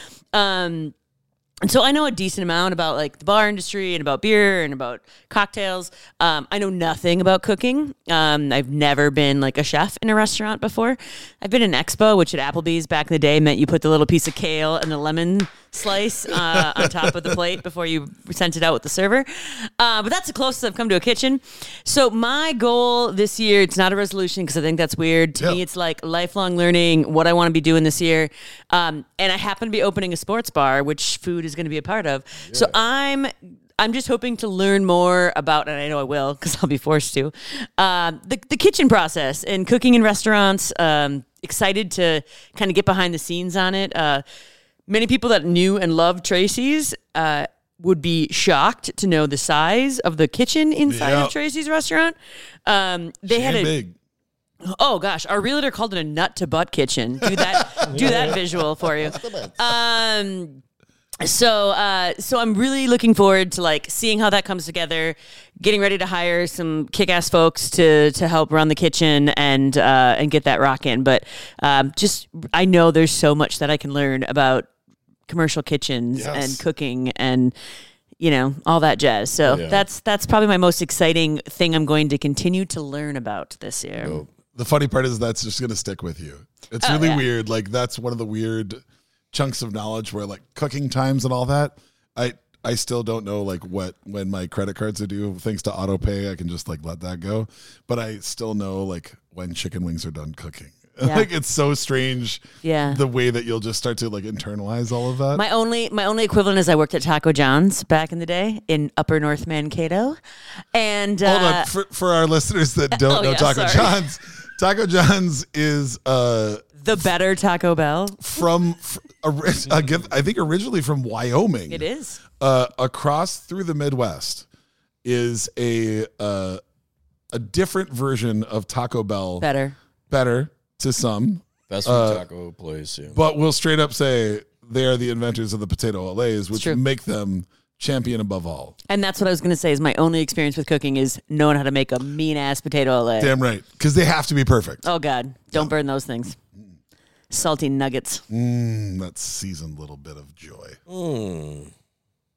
Plus, they came with actual hot sauce on the tacos, which Taco Bell never has done. Fuck them. Anyway, all right, Charles, what is your 2024? Yeah, I mean, no disrespect to anybody that subsists by like setting resolutions. I know it's like you're creating kind of a new idea of the person that you want to be. It's a good time to do it. I think the worst thing about resolutions is just people kind of let them go by the wayside.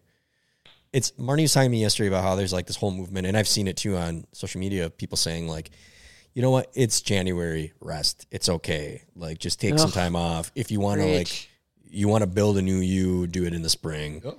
Cool. I actually kind of quite like that. Everything that I do, just being like business motivated and also, have a lot of personal aspirations. At the beginning of every year, because it's like a new fiscal year, I'm creating what I just call my manifest.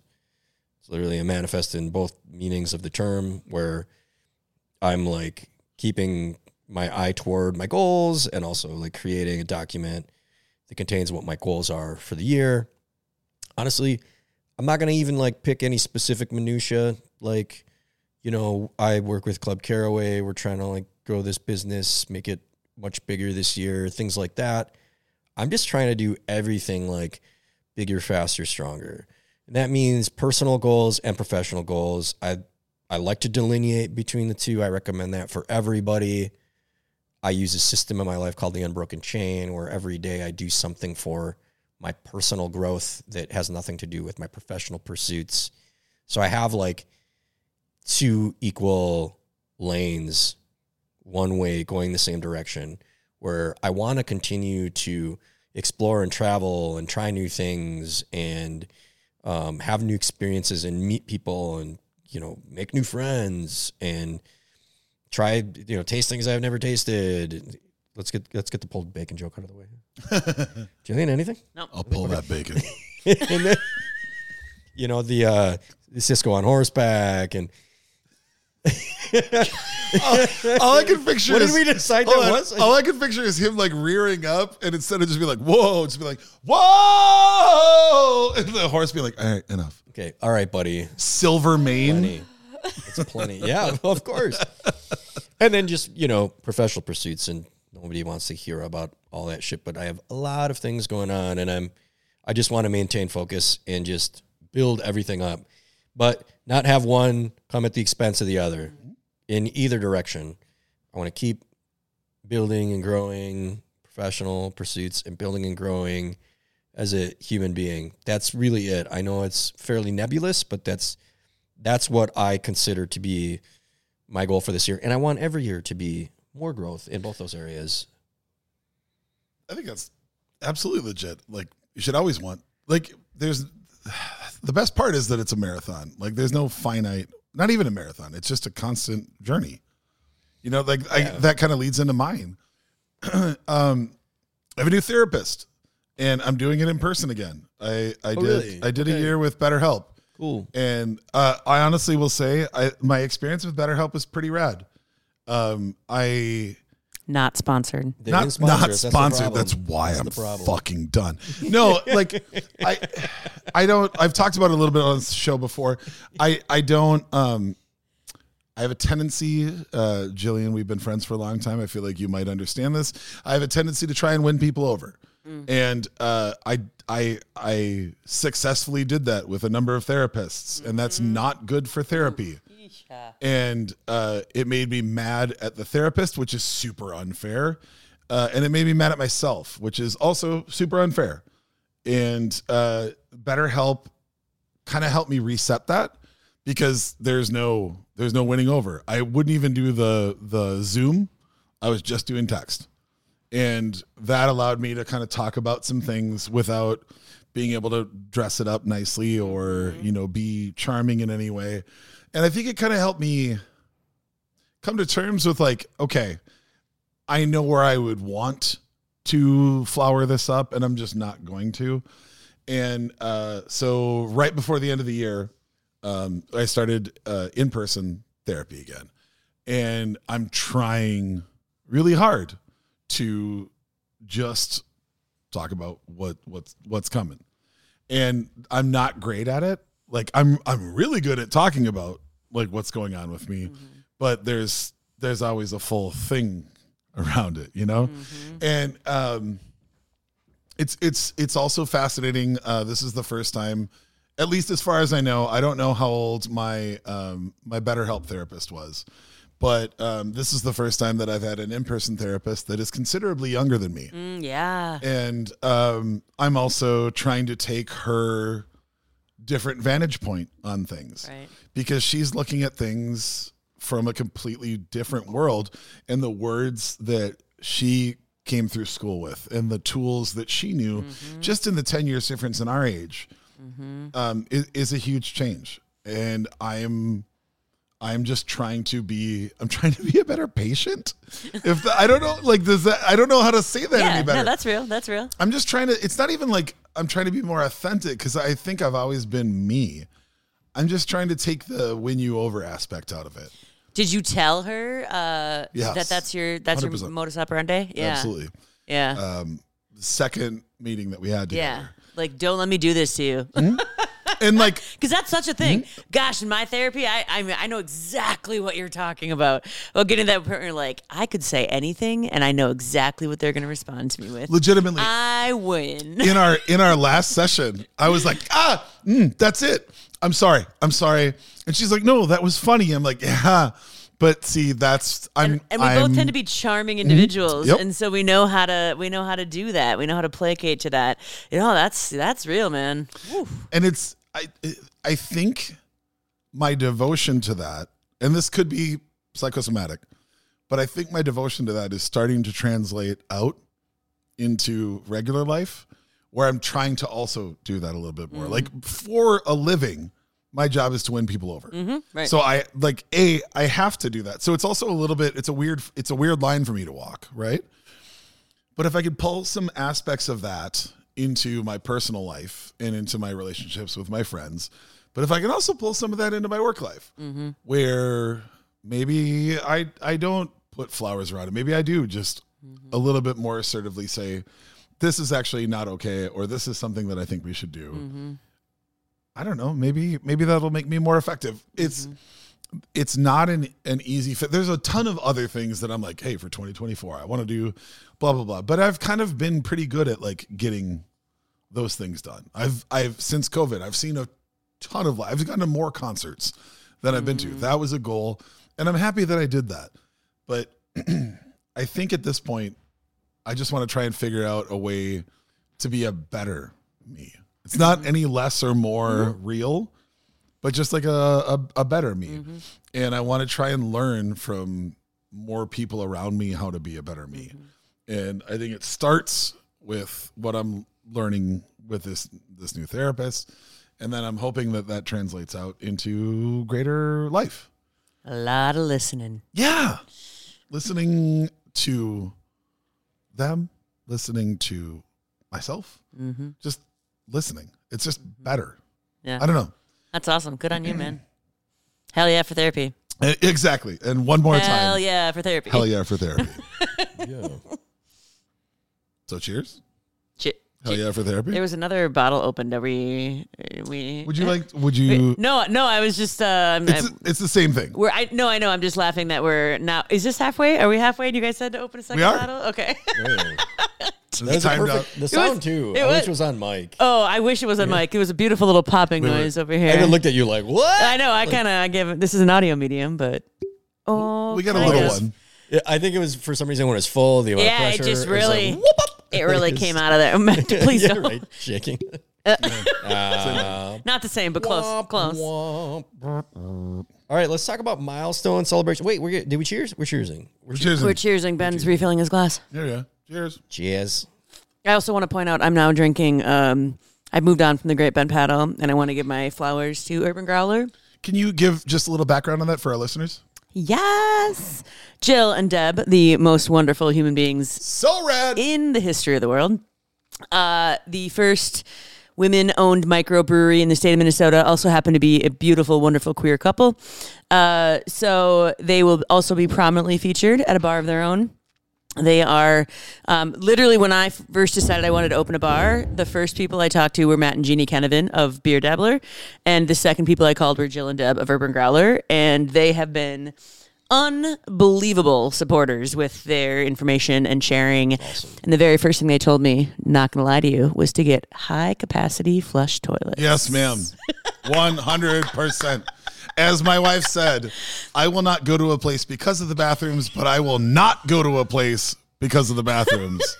100%. High capacity flush toilets coming to a bar of their own soon. Oh yeah. Also, what is the name of that? Oh, sour? yeah, sorry. I got so excited talking about Jill and Deb, I forgot to talk about the beer. This is their Sourpuss Sour Ale, cranberry with a hint of lime. Hi-yo. Quite delicious. Lovely. So, Lovely. lovely. Now you can get to the next question. Sorry, I just needed to get them. Well, it's actually quite the perfect segue.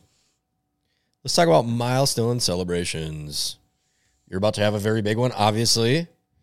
What do you use to raise a toast to huge accomplishments in life? Or perhaps select something that you would raise to toast your next big accomplishment?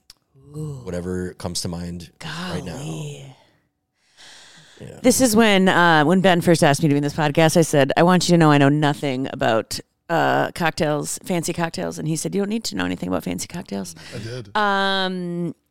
So here's my real talk 101 with Jillian is I'm a proud member of the XOBC Wine Club. For those of you that don't know what that is, it is Brandi Carlile, queer icon, owns a winery out in Washington. Feels like I feel like I should just pull into my Subaru and pull away with my Carhartt hat on. I mean, just so you know, I also parked right next to you in my Subaru. Yeah, and yeah. I don't mind if we want to look at each other and go like 3, 2, and turn 1, some brandy and on just at the same hit time. like you and me on the rock at the same exact time. So Brandi Carlile, XOBC is the wine company. They have this wonderful rosé that is called Proud Rosé that they always make. Well, it's year round, but they really celebrate it during Pride Month. And that has been my go-to. I ordered in like 2 cases of it at the end of the calendar year and just bring it wherever I go. So when we hit $200,000 on our crowdfunding campaign for our bar, we popped a bottle of Proud. Which, hold on. That's awesome. Just say that one more time because that's fucking amazing. Huge. And honestly, like as a fan of you and a fan of what you're doing, watching that go and seeing it all from like small donations from the community. Oh yeah, it's nuts. Is amazing. So one more time, just say that again. Yeah, so we raised $205,000. Yeah, in like 7 weeks or 8 weeks, something silly like that. And yeah, to Ben's point, I think the coolest part for me is that our most common donation was $25. So we're not talking like I had massive investors. We intentionally did not take on any large equity and bearing investors because, again, we wanted this to be a community space and have a place that everybody felt like they could own a part of it. And so we had donations as small as 75 cents. My dad was the first investor with the 3/4 he had in his pocket, all the way up to, we did have some $10,000 donors, but certainly the exception. But yeah, so we raised a shitload of money. That's wonderful. And yeah, it was really exciting. So 40 different states and 5 different countries. For your Australian listeners, we had 2 donors from Australia. Awesome. Shout out to the homies in Australia. Yes. That's so, I love that. That's, like not just the community coming together, but like literally the fucking world coming over together. 1,000 people donated. Super cool. So yeah. So anyway, we popped a bottle of Proud Bubbly, and I always have a bottle of Proud Bubbly ready to bring to any celebration and large milestone, like the release of this podcast. We'll have to pop a bottle. I love it. When you said you have a big milestone coming up, I was like, you mean the release of this episode on Thursday? Yes, ma'am. Oh no, the bar. Sorry, yeah, that too. Yeah, we're such a big deal. So big. That's God, I think it was our love of brandy was one of the first things that we bonded over. Literally the best. Like I remember the first time there's a question that we've asked on the show a number of times is if you could go back in time and hear a song for the first time. And one of like every single time that question gets asked, I think of a different answer, but one of my answers would absolutely be the first time I heard her voice. Yeah. Because like it's still beautiful, it's still wonderful, it's still amazing. But I would love to sit and get to re-experience like the chills up both my arms the first time I heard her really open up. Yeah, my best friend actually texted me today. A year ago today, we were down in Mexico at Girls Just Wanna Weekend, which is Brandy's all-women headlined That's a fucking music great name festival for in a fest. Mexico. Yes, and it was. I think I know people who. It's insane. Yeah, it's okay, like that rings a bell. it's like I was Lilith how do I know Fair. In Mexico, basically. Dope. Where in Mexico? Yeah. Last year it was in Playa del Carmen. I think is it always in Mexico? I think that's where it is this year too. Yeah. So it's last year was 4. This is it's starting next week. I think. Really? I'm not going this year. But last year we went, and it was my best friend's first time. Busy or I'm doing. I got a little thing going on. Got a podcast episode airing. Gotta do some podcast promos. Thank you very much. But it was my best friend's first time seeing Brandi Carlile live. Woo. And I was literally like, I cannot believe the first time you are hearing her is in fucking Mexico on an oceanside like stage in this environment. Like I was like so jealous that like that was her first experience. And to your point, Ben, like the first time I heard her was, in 1999 at the Coffee Hag in Mankato. Holy so, crap. I mean, it's like, I should have known I was a lesbian a long time ago. But yeah, so I hear that. Yeah, Brandi Carlile, if you don't know her, lesbian icon. 99 in Mankato. Also, I definitely said "holy crap" like a Minnesotan right there. Holy crap! Holy crap! Oh jeez! Oh jeez! I'm sad that I was in Mankato in 99 and I didn't hear Brandy Carly. I heard a lot of douchebags playing new metal at the Haze. Oh, the Haze. That was what I heard. Owned by one of my high school classmates. Oh, I used to hang out at all those bars in 2000 through like 2002. Yeah. Yeah. And now I've been to over 30 Brandy Carlisle concerts. And Damn. I'm at 4. Woo. Ugh. yeah. Yeah. I mean, people think that's Crushing it. nuts. Not at all. Brandy Carlisle's like fan group is called the Bramley. And Okay. like all my wife, when she first met me, and my best friend, all those like, you are the craziest Brandy Carlisle fan I've ever met. And I'm like, no. You don't know anything. Oh, yeah. And then they went to Mexico with me last year, and they're like, oh my gosh, we get it now. Yeah. Like, there are people that discovered Brandy Carlisle like 3 years ago and have been to like 70 shows. Yeah.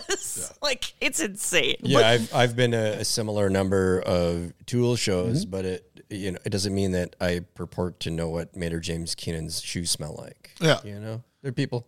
They're people. Sure are. There are people. I will invite Brandy to the opening of the bar, though, just for fun. Do it. Just for fun. Well, there's nothing bad that could happen. Like, Right? Literally.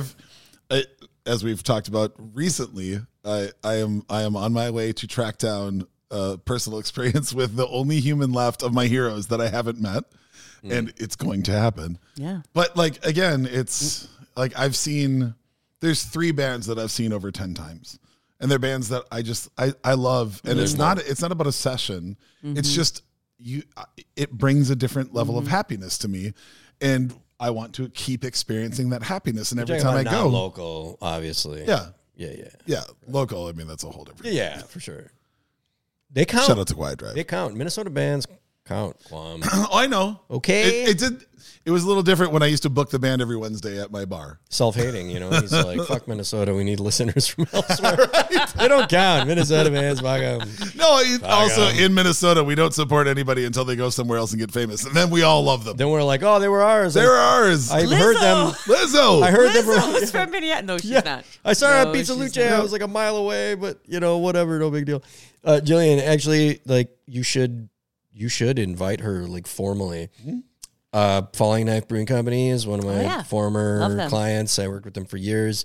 I coined and designed a beer for them called Old Painless, which is named after the fucking dope ass gun that Jesse Ventura uses. Who didn't have time to bleed, but he had time to Predator. shoot that fucking Gatling gun. That's what's up. But we made this, like, I designed this like letter that we wrote to him about the secret mission that he had to come to Falling Knife Brewing Company to help dispatch the Predator when we released the beer and screened Predator at Falling Knife.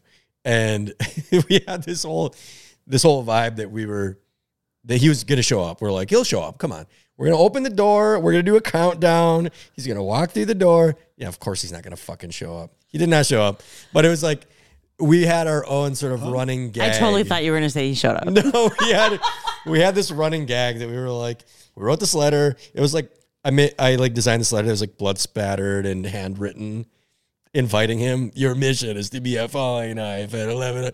You know, like we did this whole thing.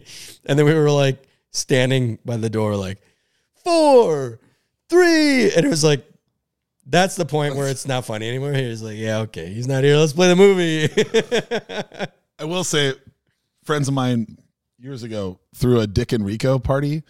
For anyone listening outside of the Midwest, there is so many every city, every town has like the second, like this. Well, it was Second Wind Sports stuff, but like the guy that resells stuff, and they always have like the really terrible, underproduced commercials where the guy is the face of it. Super local and now also super dated because he's been gone for. I was like, is he alive? Who knows? He's gone in some way. I don't know which. Who knows? But everyone has that. They have like it's always like a mattress shop or like a weird furniture place or whatever. They do their own commercials. They always have some weird jingle. This dude always wore black pants, red shirt, and had the worst mustache and like curly hair. And he looked like he sold used something. Yeah, you know, like I don't know what, but he sells or something. maybe Did just he look like used Mike Lindell, everything. kind of? A little bit, Whoa. like if you squeezed him down And a put little glasses bit. on him? Yeah, Didn't Dick and Rico have glasses? But maybe he just, oh my God. Maybe that's the Super Saiyan. Maybe the Pokemon of Dick and Rico evolved into Mike Lindell. Devolved. But two of my friends threw a Dick and Rico party, and they invited him, and dude straight up showed up. He pulled up in a limo, came in for 45 minutes, had a drink, took a picture with everybody, walked back out, got in his limo, and took off. And to this day, legend. We were all in our 20s. To this day, that is still a thing that everyone talks about. Thank you, Richard Enrico. Right? When he was in the limo, he was Richard Enrico. Yeah.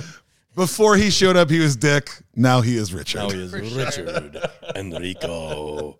Kwame, what you drinking to celebrate? To celebrate. Is it drinking or just how do I celebrate? No, it's drinking. What am I drinking to celebrate? Select a beverage. Look at the next, the episode, the pod release party. Yeah.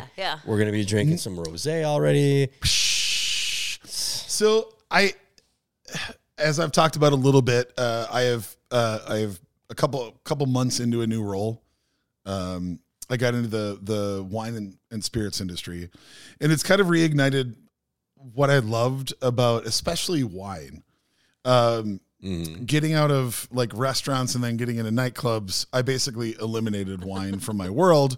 And then I got into craft beer where you just eliminate everything except shots of maybe whiskey or Jaeger or Malort. Or White Claw.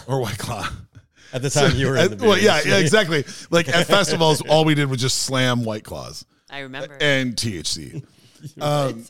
And wine was always something that I really loved. That was sort of my gateway into feeling like I understood a little bit more when I got into fine dining in my early 20s.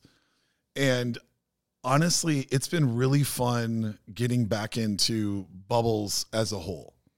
Not just champagne and not just natty, bubbles as a whole, and making actual like spritzes and making champagne cocktails.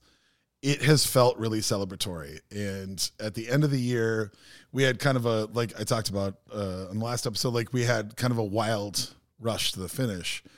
And it was really cool, like having a bartender pour out champagne and make champagne cocktails. Like throwing in the sugar cube, throwing in some bitters.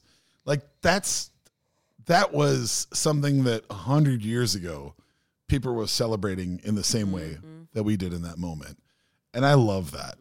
And then all that did was get my wheels rolling on like, how do I make this something a little bit more interesting for me? And so now it's like, all right, I have an NA bitter orange aperitivo. I don't want to add ABV, but I just want to add some flavor. So let's throw some of that in there. Oh, what kind of weird bitters do I have? Let's do some of that. Okay, instead of the sugar cube, what if I made a little Demerara sugar, simple syrup, and then pour that in? That has kind of reignited my love for why champagne became a part of celebrations to start. So like a champagne cocktail. Yeah, like but riffs on it. This is your like definite trend of the year. Champagne cocktails. 100%. You already said it on the Easy episode. But it's like a celebratory cocktail. It's bringing bubbles back into celebrations for me. That's bubbles back. Yeah. Right? You motherfuckers don't know how to act. Take them to the chorus. But that's literally like I just keep thinking about it, and I keep showing up to accounts and pitching in bubbles as like hey, let's not forget this. Like, you don't just have to have like one bottle of like, I don't want to call a brand out and be awful, but like, let's just like, you don't have to have like some like plastic cork terrible thing that's 50 cents a bottle just so that you have something bubbling, or something that's awfully sweet just so that you can appease one person, like, or something that's $450 to $1,500, or something that's locked in a cage and is so stupidly out of reach for most folks. Like, there are some really great California sparklings that are killer right now. There's sparkling rosé that's fucking out of this world.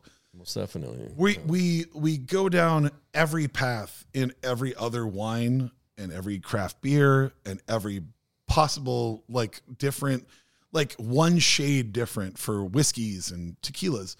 But for some reason we're like, it's either champagne or it's like sparkling. Like I want to kind of bring that back, and it's been fun to continue celebrating with that. Pick one. What's the thing that you drink? Like, because I mean, bubbles to celebrate. Absolutely classic. Absolutely. What's the thing? Is it a champagne cocktail or is it like some sort of, or like a sparkling wine cocktail? So I took a coupe glass and I did just under 4 ounces of bubbles. I did absinthe. I think it's called absinthe. Bitter orange. It's an NA bitter orange. 3 shakes of Peychaud's bitters. And then I dropped bourbon-soaked cherry in the bottom.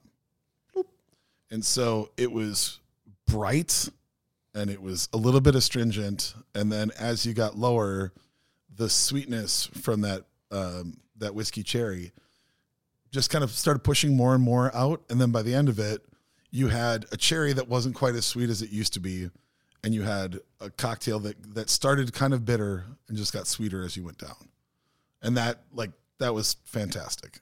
Oh, yeah. And that was I'm just trying this. And so now I want to have a thing. As when we drop this podcast and we have the worldwide celebration, as we see around the world, much like New Year's Eve, where city by city by city, every hour, everyone erupts as they hear Jillian's voice. I feel like that's what I will finally pour. You know what we got to do? Myself. We got to. You know how they're walking around now with these light boards, yes, right? They walk around in the clubs with the light boards. It's gonna say "Pod is life," but the eye is gonna be blinking off. Pod is LFE. Oh, it's LFE. By the way, I was so proud because we were the first club in Minneapolis to actually have those. And my favorite one was we had a sign that said, "He just spent his rent money." And I loved holding that up, especially when people were having trouble finding after they ordered all that shit, trying to figure out how to pay. Yep, I'll get you for a little bit. Yeah. Damn. Charles, what about you?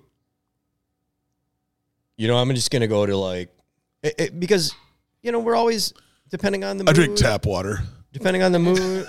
Oh, yeah. My life's a celebration. Yeah. I love bubbles. I love rosé. I love everything. And different celebrations call for different things. But if I think about right now, the next thing that I really want to get riotous about, I got a fresh, boxed, unopened bottle of Beam Suntory Yamazaki 18. Woo! My favorite whiskey. Go. My favorite whiskey on planet Earth. I'm proud of you for getting that. I've had it for a while, actually, and I don't know why I haven't dipped into it, and I'm not shy about drinking my stuff. It's just been sitting on my bar cart where all my really nice stuff sits. I'm just dude, I don't even need a good reason. It's going to be... Real talk, in the next month, that bottle goes up $500 to the purveyor. It's out of control. It's been out of control. I used to be able to go to a particular bar here that's on the top level of a really beautiful hotel, and I'd be able to get a 2-ounce pour of that for $40 without question on my birthday every year. Marnie would take me. She'd be like, "Let's go. We're gonna go get your Yamazaki 18 pour." And I remember the last time she took me, I believe it was for my 40th. They were like, "Nah, dog, we don't got that no more," and it was still on the menu. I was like, "Shit, this is the day you don't have it," and they never got it again. Nope. But it was a $42 pour, 2-ounce pour. Get it whenever I wanted. The demand for Japanese whiskey is wild. And Yamazaki, come on. You can't fuck with that. Yamazaki 18 is my favorite whiskey. Any whiskey. Offer me any whiskey. Booker's Rye, my favorite rye. Any of the BTAC stuff. Offer me anything. If you put it all on a table, I'm not going to be what's the most expensive? I'm going to pick the whiskey I like the most, and it's going to be Yamazaki 18 times out of 18 times. Real talk, the 12 price to distributor, not even to the liquor store. Price to distributor, the 12 just went up $140 a bottle. Yeah, it's such a great whiskey that kind of, it makes me a little sad, but it is a spectacular whiskey. I'm not gonna, I won't deride any of this stuff. It's all, Yamazaki is my favorite. And they're continuing to do it producer. the right way, which is why the 100%. price is going up. Oh, 100%. Because they're not trying to mass produce it. And I love that. It's that weird battle of, I want it to be affordable to everybody, but at the same time, I don't want you to change your methods of production So you're kind of just you're fucked. Well, you know? I'll put it to you like this: if anything's getting more expensive, that is a house where the value is still inherent to the product. Correct. I would pay that. Obviously not every day. It's not the thing you want to do. But if you elbow up to a bar and they have Yamazaki 12 and you're looking at what once was a $12 pour, but you're celebrating, as we're discussing, you're celebrating some kind of a milestone. Mm-hmm. And it's now a $30 pour. You're going to have one. You're going to treat yourself. It's within your means. I would encourage you to do so. And that Yamazaki 18, man, that's just my jam. So that's it. That's it. Cheers. I don't see why not. Cheers. Cheers. Cheers. Cheers, then. Jillian, I just have to say thank you because I just have Brandy Carly music running in the back of my head now. Welcome to the inside of my head every day. I'm a back-to-back here. Back-to-back. Topic number 5. All right. Jillian, name an all-time favorite women's sports moment. And not the. We changed it. We went back and forth on this because we were like, should it be the or? And again, because on the show, just like the last topic, at any given time, something occurs to you that in the moment is the thing that you're thinking of at that moment. So, N all-time favorite moment. I'm glad you said N because I literally could not pick. Yeah. We already talked about the 96 Olympics, which I vividly remember like laying on the carpeted floor in our house in North Mankato, which is in southern Minnesota of the United States of America. Can I ask really quick? I don't know our age difference. Like, are you? I just turned 40. Okay, so 92 was my formative Olympics. Just going back to the 96 Olympics thing, like. Was like FloJo and Jackie Joyner-Kersee so that was still on your radar. Oh yeah. Because like that was the first time that I remember tracking. I don't understand why these huge celebrities are not huge celebrities. Don't exist after it's done. Yeah. They were on my cereal box and they were on every commercial, and then literally like the Olympics ended and then gone. Yeah.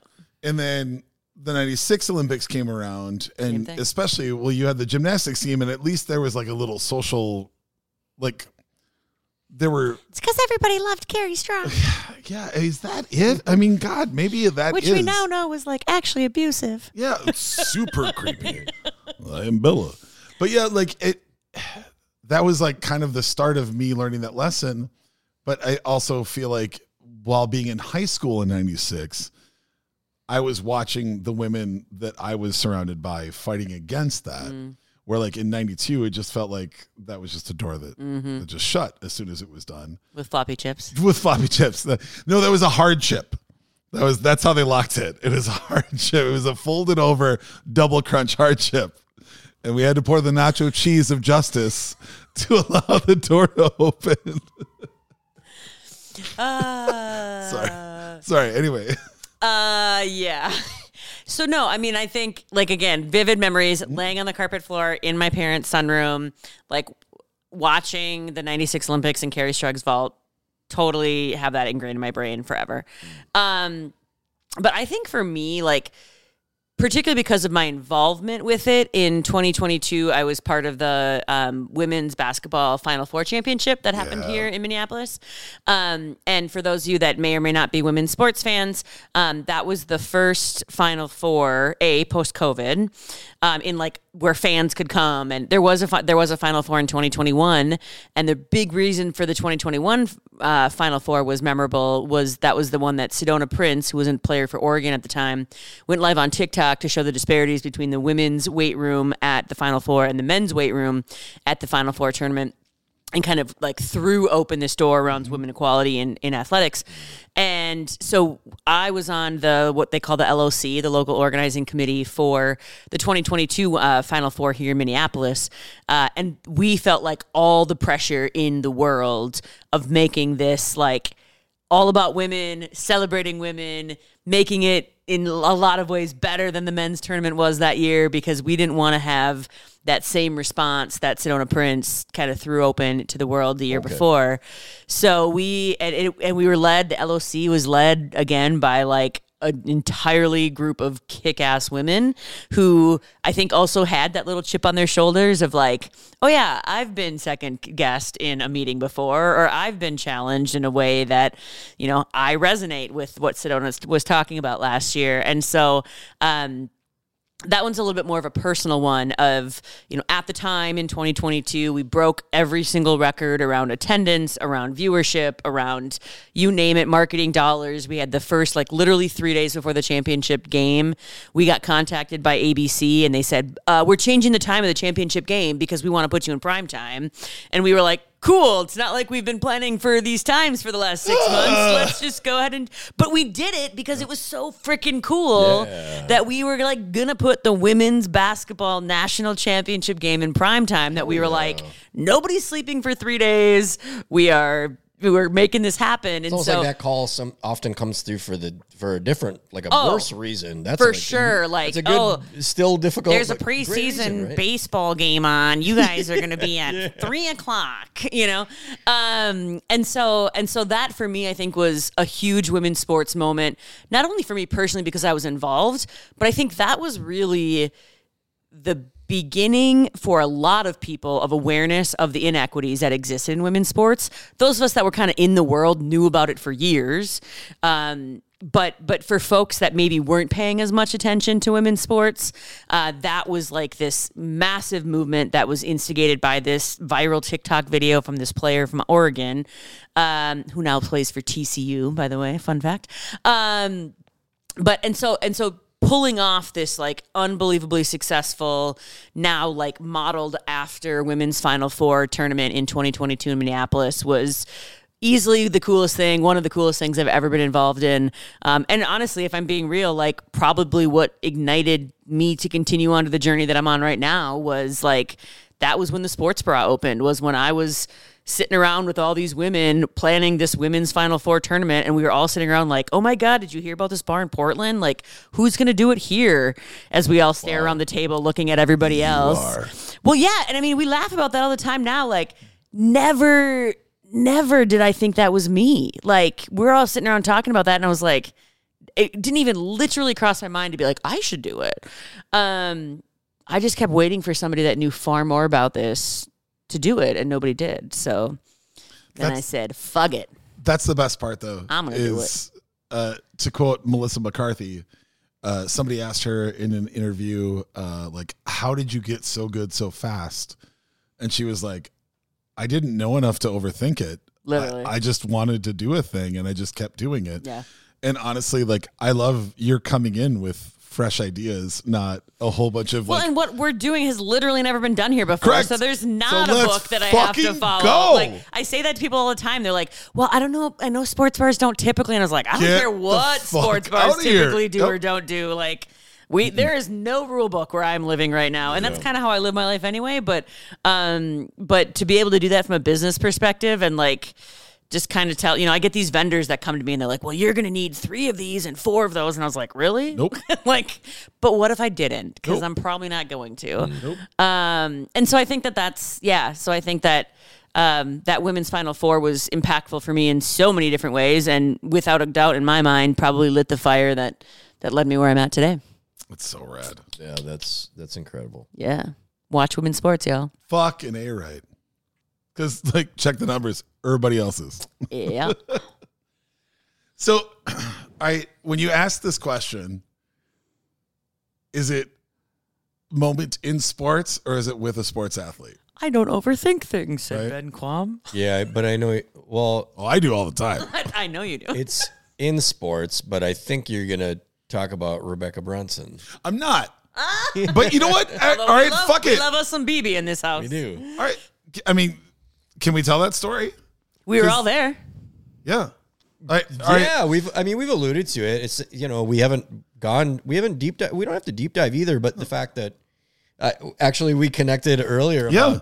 Do you remember? And oh shit. Because we've stayed away from like talking about it. I didn't want to even bring that up, but I thought that's what you meant when you said that. No, immediately my mind went there. No, I was still staying away from it. I was gonna say, why are we staying away from it? Because it wasn't, the whole thing was, it wasn't about any of us. No, I mean, it for sure wasn't. But that was why. Still a kick-ass freaking story. Yeah, you're right. We had we all were part of organizing an event where we invited exclusively inner city kids to come watch the first Black Panther at a movie theater, and we bussed them, and they came and watched the movie with us, and it was fucking awesome. And Rebecca Brunson joined us, and the news was there. And Rebecca Brunson gave one of the most. If you don't know who she is, you should. Only 5-time WNBA champion. Yep. Happens to live in Minneapolis. Happens to own a kick-ass business with her wife Bobby Joe. Sweet Truvai cookies, vegan cookies, y'all. The best cookies. I literally have some in my fridge right now. And like, what a boss! She just came. She just wanted to be there. It was important enough. To give full background, we had heard that a certain men's basketball team was getting brought to the movie, and the women's basketball team wasn't even talked to. And it started there. It started there. And then it just, the more that we talked about it, the more that we were trying to get more people involved. And Jillian and our good friend Nicole Foster really... My work wife. Who is so dope. Worked really hard we wanted to fill the theater. And shout out to Imagine Theaters and my homie Travis Joseph, who helped secure all of that. They gave pop and popcorn to every single one of the kids that came in. And I will never forget Rebecca Brunson getting up in front of everybody. We gave her a microphone. She got up in front of everybody, and she said, "You're about to see superheroes on the screen." And some of you who might know who I am, maybe you think I'm a hero. It's you. All you're seeing is you reflected on the screen, and every single one of you in here could be that person. Y'all could be me. Y'all could be any. It was like I literally was just standing there, just wiping tears away from my eyes, just listening to off the cuff, man. Like not reading off of paper, man. Yeah, she murdered it, and it was amazing, and like, God, that's so much better and bigger than the story that I was going to tell. The reason that I said it with an athlete or a sports moment was my favorite athlete moment was Lindsay Whalen, who is basketball god in my world, stole my hat when I was DJing one night. It was my favorite hat. Is this your selection? Or are you daily doubling again? No, I'm just saying, like, you didn't tell me which one I had to go with, so I'm going to go with both.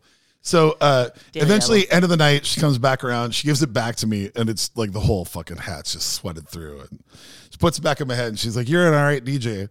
I was like, "Well, thanks for giving me my hat back." And I always had a permanent marker sitting in my DJ booth, and she grabbed it, and she mashed the bill of my hat against my face, and she signed it, and she goes, "There, now it's at least worth something." And she winked at me, and she walked away. And it was my favorite interaction. Like, it was so boss. And at the same time, like, so sweet. But do you have the hat still? It unfortunately was stolen. Be cute. It lived at my house for 7 years on its own peg, and I had a party and somebody walked away with it. Which, honestly, gross, because that hat was so sweaty from both me and Lindsay. Yeah. Like, the fact that somebody, like, wore that. Maybe they didn't. But someday, Lindsay has an outstanding invite to this show. Someday, I want to have her on here because I don't even know if she remembers that. But it was one of my favorite all-time interactions with who I consider a massive celebrity and one of the greatest athletes I've ever interacted with. And also tied back to Bar Their Own, she sent in, she messaged me on Instagram, and we were talking about the bar, and she sent me her game-worn jersey from the from the 2015 championship game. Signed it, Naismith Hall of Famer, Lindsay Whalen. I was just crying. Like, a FedEx box showed up at my house, and it was like the return address was Lindsay Whalen, and I was like, what is happening? Oh my God. Yeah, just Incredible Human. Well, dear world, if one of you are the people that stole that High Life hat that has Lindsay Whalen's autograph on it. It was a High Life hat? It was a bright red trucker Miller High Life hat. It had the girl in the moon on it. Yeah. And it was great because for 2 hours I got to watch her kill it on the dance floor rocking my hat. And I was like, you know what? That's a good way to send that hat off. And then she still gave it back to me. So whoever you are, if you're out there, please bring it to a Bar of Their Own starting sometime in March. And we'll put it right next to the Naismith because to me, they're the same. To me, they're the same. I mean, what jersey doesn't need a hat?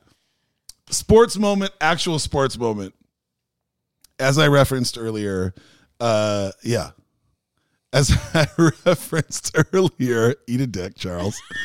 We're at number 3, folks. As I referenced earlier, I got to be the manager of my high school basketball team. And in 1996, there was one other team that was nationally ranked here in the state of Minnesota, and it was Rochester Mayo. And they had a set of twins. The twins. Coco and Kelly. Yes. And the whole year, everybody was hyping it up. And by the time we got there, that was the first time that I had ever seen women's high school basketball mentioned in ESPN, the magazine, when that even existed. Miller twins. And it got crazy. And we sold out Williams Arena, where the Gophers play. And Bobby Jackson held the door for me when we walked in. Like, he was like, yo, y'all are royalty, come on in, which was kind of dope. From the team that doesn't exist in the record books, but that's fine. Yeah, right. And greatest Gophers basketball team in my lifetime. Yeah. And I remember when we won, when the clock ticked down, you know, I'm not playing, but I had played in every practice and I had taken every single stat and I had worked the camera all the way up in the back of the bleachers. And I remember rushing onto the court with these humans who were these amazing women who were like my closest friends, and literally telling myself for the first time in my life, like, not to cry. Mm-hmm. And not because I didn't want to show weakness, but literally just because this is like the fucking happiest moment ever. Mm-hmm. And I don't want to get my emotions mixed up because we still have another game to go. You know, like, there's still another game. And sadly, we ended up losing the title game. But that moment, looking around Williams Arena and just seeing all the way up people there for all the shit that we had heard from like high school games where 45 people showed up about how nobody cares. And then seeing it build to that, you know, and seeing all of my friends who had made fun of me a month ago and dropped words that at the time were somewhat acceptable in public, definitely not now, faces painted, rocking shirts that they had made. That was like one of those moments where, like, fuck what people think. Like, do what you think is right. Do what feels good. Do what you want to be a part of. And like, they'll figure it out. Mm-hmm.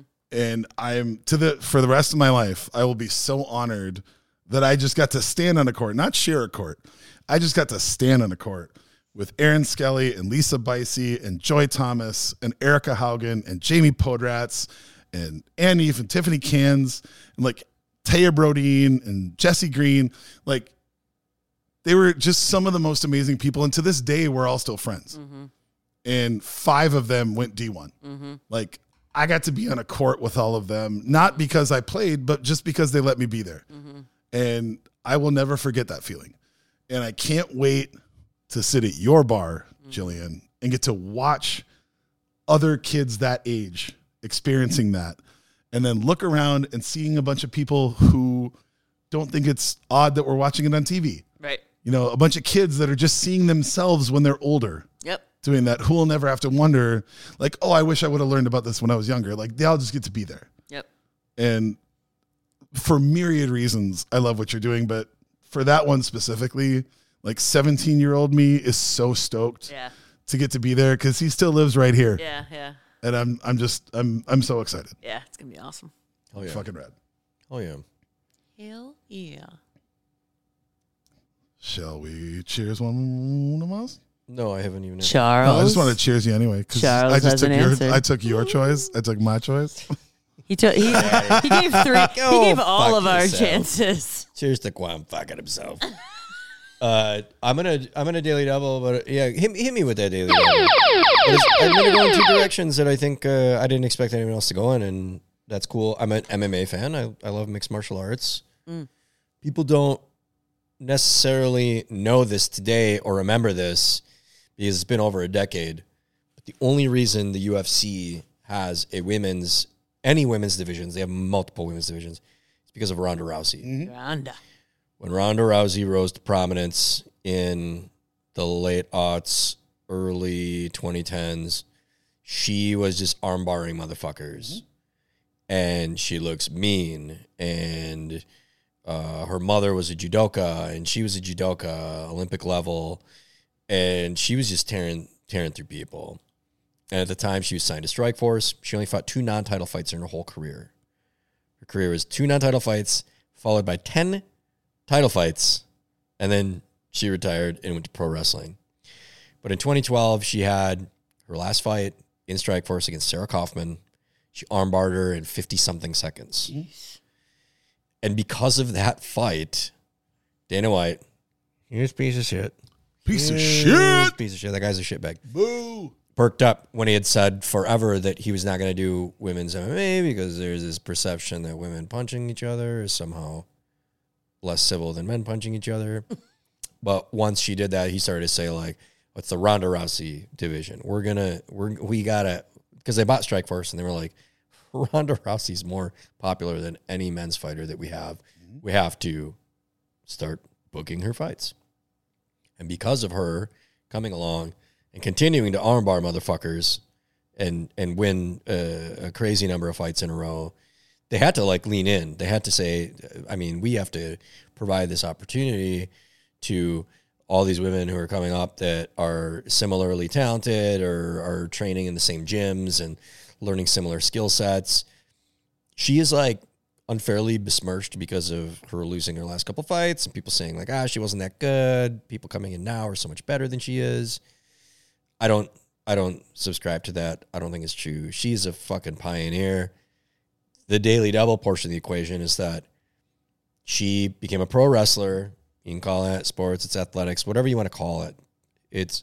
She wrestled at MetLife Stadium in front of 70,000 people in the main event of WrestleMania 35 against Becky Lynch and Charlotte Flair.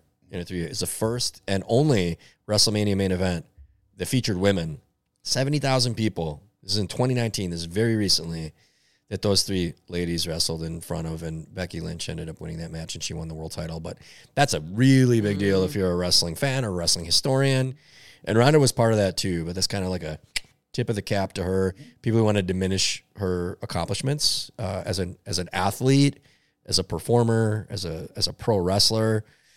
She's a pioneer. She's got some sketchy views, but like as a performer, and an athlete, she's an absolute pioneer. It's rad, like, and just seeing the doors that broke down, and now seeing like again. I took 20 years off of pro wrestling. Like I kind of gave that up in college, and then starting this podcast with Charles, and he would talk about it, and his brother would talk about it. I kind of started watching it, and again, I can't remember what the pay-per-view was, but when it was Bianca Belair and Sasha Banks, like that was the best match of that entire tournament, and the crowd was 100% behind it. And it just seems like time after time after time, we're watching this happen. Like volleyball records, hockey records, basketball records, fucking wrestling records. Bianca Belair is the best athlete in pro wrestling. Like full stop. She's the best athlete in all of pro wrestling. Period.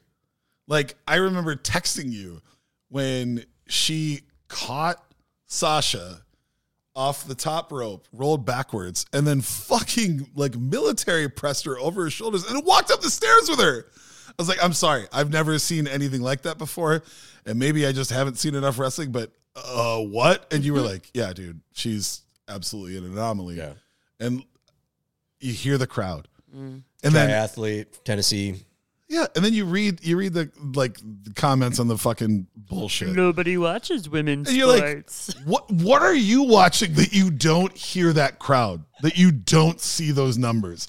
Like, how far either up your own ass or into the sand do you have to stick your head to not see what the world is showing? But again, that's the blinders of bigotry. Yeah. Yep. It's just fucking, it's amazing. Well, cheers. Scoop. Cheers. Yeah, to that, I'll just say, like, it's really cool to see pro wrestling, like women's pro wrestling in WWE in particular, it's it's prolific. Like it's like a whole other, it was never really treated very seriously, and they weren't necessarily recruiting real athletes until I would say the last 10, 12 years. But now it's like super cool to see. It just opens up this entire other avenue for like an entire new subset of performers and new stories to be told. Mm-hmm. It's just really, really cool to see. Mm-hmm.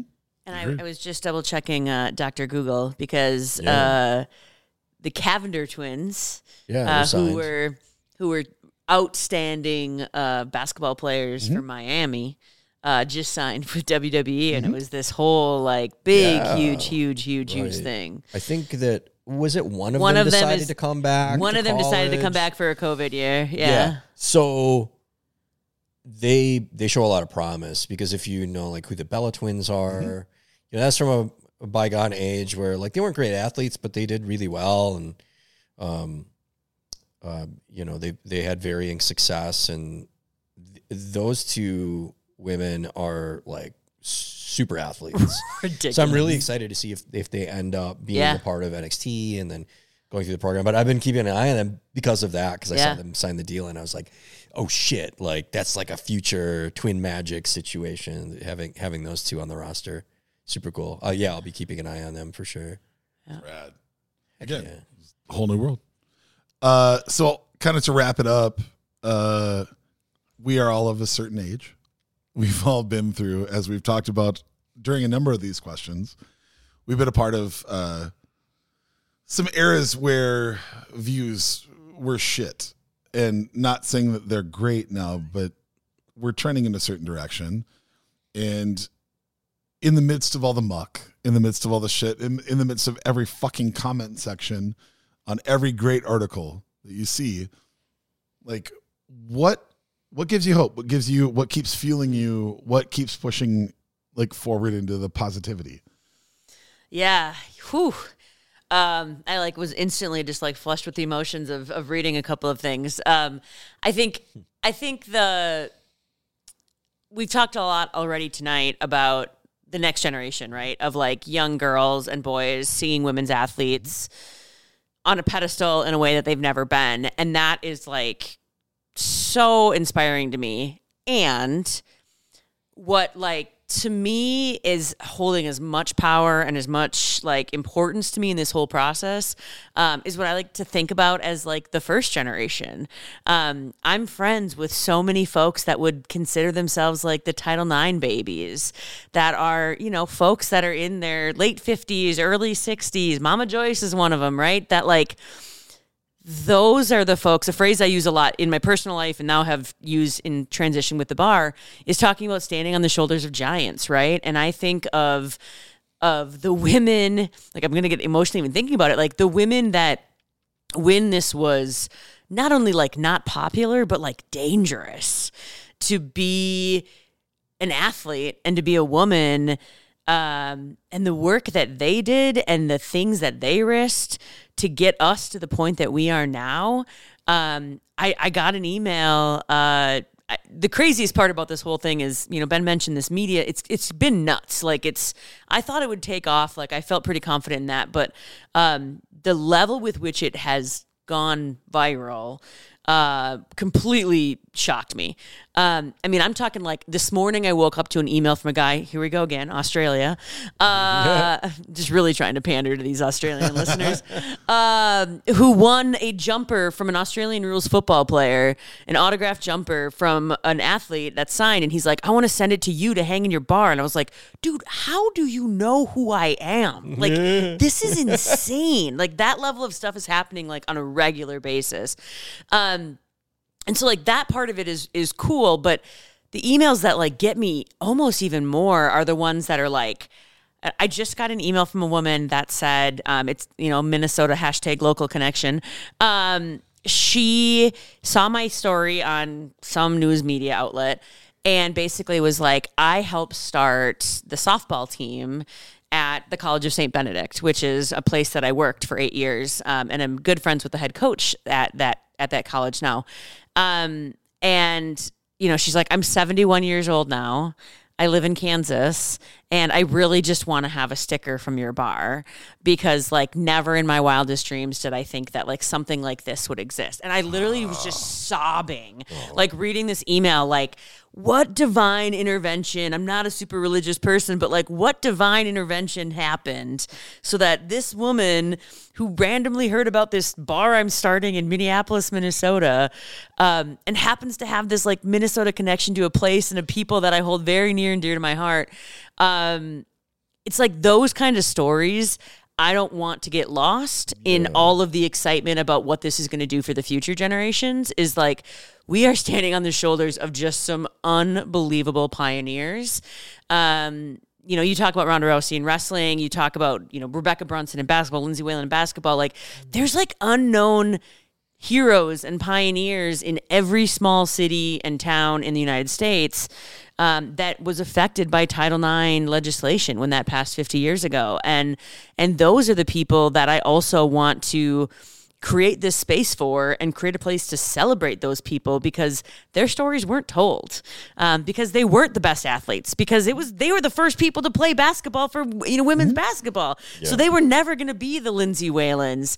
But what they did paved the path for the Lindsay Whalens to exist. And that part of me, I'm literally just getting goosebumps even thinking about it, because to me, those people are like the reason that we can exist in the way that we do today.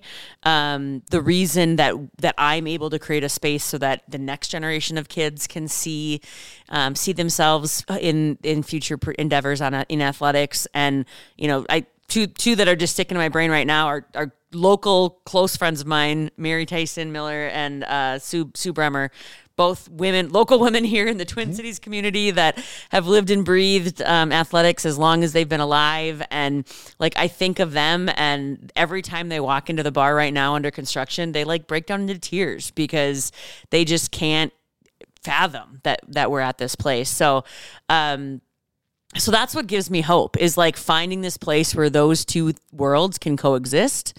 And that doesn't exist right now. Like there is not a place where the 8-year-old who just got into summer league softball can sit at the bar next to my 70-year-old friends that started the golf program for girls, you know, like how freaking cool is that? And like how will that change both of their lives and the lives of everybody around them? So anyway, I could get geeked out about this stuff all day long, which is what makes starting this bar not really feel like work, even though I'm scrubbing urine-stained paint tiles and that's unfathomably cool. Doing construction. But yeah, I mean, I think that like those are the things that just like when I get the hater comments, and like we had a post about the PWHL game on Saturday that went like crazy viral, and I'm not used to viral yet. That's not a thing I do. But it had like 350,000 views on TikTok or something, and 90% of the comments are, no offense, white dudes.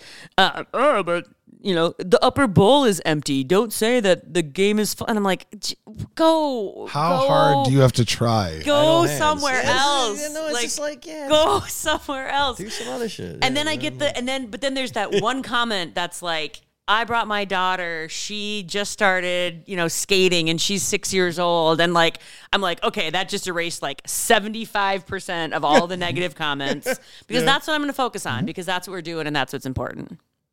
Fuck yeah. That's absolutely it. Yeah. Charles, what about you? I think my point of view on this, because it's a lot to be a little worried about in regard to our present and future. I'm going to say the kids are all right. Oh, hell yeah. You know, like, and we've talked a lot about like, these fucking iPad kids, and they're like screens taped to their faces, and, you know, we've done that whole bit, but seeing the ways that the kids are looking at our ecosystem, our government, our healthcare systems, what we're doing right now is we're like sledging the foundation that we subsist upon, and I'm worried about what's going to be left to them. They're going to need a lot of gold to kintsugi this motherfucker. I'm concerned about that, but I have faith that most of the generations that are going to come up beneath us are more capable. We're increasingly more capable as the generations go on. I have great confidence and faith that they're capable of fixing the things that can be fixed because of the way that they view the world at a higher percentage than prior generations. Mm-hmm. Like each generation that's passed has had a little more of a clear, focused view on like what is and what isn't, without delving too deeply into all that. But what I'd say is I think the kids are all right, and I hope that we leave something for them to repair, some things for them to repair. I hope that we don't leave too many things that are irreparable. Mm-hmm. But yeah, I think that for all the criticisms about the state of the world technologically, those are paltry fears. I want to see them kintsugi. I want to live long enough to see them. A little gold in between all the cracks. You know, they're not going to fucking terraform the earth, but just like, I hope there's enough left for them to save something for future generations, and whatever they're left to work with, I feel great confidence that they're going to make the best of it at a high frequency, not 100%, but the kids are all right. That's my point of view. I love that. Before I answer this question, I just have to say I'm mortified that I left Jessie Abergast out of my Osseo girls team, and I feel awful that I left her off that. So, I was going to point that out. Jessie Abergast, I love you so much. You're fucking rad. Anyway. I look at like the way that music is, and being an adult watching the entire music system, the recording industry fall apart in front of me. It's tough because it took a lot of like monetary success out of it, but at the same time, it kept old rich white men from gatekeeping anymore. And now you hear a lot more queer voices, you hear a lot more colored voices, you hear a lot more female voices in everything. And anybody can make music and anybody can get it out there. And I think in a weird way, we've democratized it. It's not as lucrative of a living if you make it famous, but anybody can get their voice heard. And I love that. But me asking this question, Jillian, was 100% self-serving, because it's what you're doing. You know, one of my best friends in high school, Tracy Donahue, was such a good hockey player that she wasn't allowed to play with other women. So she had to play with the boys. And then when varsity hockey hit, she, I think, still owns the record for most time spent in the penalty box for a high school female hockey player, because she didn't want to change her game. And Tracy Donahue is a badass motherfucker who I still love to death. And I think about 2 weeks ago, I was at Park Tavern, and I was with a good friend of ours, a friend of the program, former guest of the program, Melly Mrozik. She had to leave, and the only open seat at the bar was next to me. And this woman sat down. I would gauge late 60s, early 70s. And there was one TV that was on WNBA basketball. Hey, yo. And we were both just sitting watching it. And I cheered for a basket, and she looked at me surprised, as if like she was blown away that I was watching women's basketball. And we started chatting a little bit, just kind of making small talk. And she said, well, okay, so if you watch women's basketball, who's your favorite coach? And I said, honestly, I'm more of a collegiate basketball fan. I'm a Pat Summitt guy. Oh, yeah. And she just like, well, how do you know Pat Summitt? And I'm like, well, and I told the story of said high school basketball team, and that one of my most breathless crushes was Kristen Clement from the 97 Tennessee team. And she's like, well, so how did you know her? And then I told this story about Osseo, and it turns out that she was the Osseo women's basketball coach before Coach Thorpe took over, who was our coach. And we started talking, and she ended up marrying one of the English teachers that I had taken classes from. And so we were chatting, and eventually we got around to me telling her about your bar. And her name is Deanna. I'm not going to throw out her last name because I don't want to like put her out there. But it was an incredibly emotional conversation because she was having trouble even believing that there were that many people that cared. And she's like, don't get me wrong. Like I see that the crowds are growing, but I remember like whether or not we were going to have a basketball team next year, not whether or not like this was going to be a thing with professional leagues. And we just sat and we talked and like we exchanged phone numbers and we've been texting since. And she was so excited because she wants to bring like her grandkids to the bar, like when you open. Come on, Indiana. And that was what reminded me of why I wanted to ask you this question and why I wanted to basically load it up just so that I could tell you. Like, I met a stranger at a bar and we both ended up wiping tears away talking about how rad it is that we get to live in a time where this is a thing. And she was the one that said it. She's like, the best part is I know that my granddaughters won't ever have to have this moment. And that's a thing where like we're watching it change. And I just wanted to, again, use that as a reason to say thank you to you for what you're doing and just say how fucking rad it is. And it's sad that it's as revolutionary as it is, but at the same fucking time, every wall we push down means there's more people that can just walk right the fuck through it. Got to be a number 3 to be a number 4. There's got to be a number 100 to be a number 100. That's it. Yeah, no, thanks for that. I mean, I think there's so many of those stories, and I'm still trying to find ways as they're all coming in to like document as many of them as I can because I don't want to lose them. Because when I tell you there's some every day, there are some every day. Fucking right. And so I think that I think that that's like I'm just so excited to think about all those other stories that will continue to be told. And I mean, to your point, Charles, like we announced September 15th the bar officially.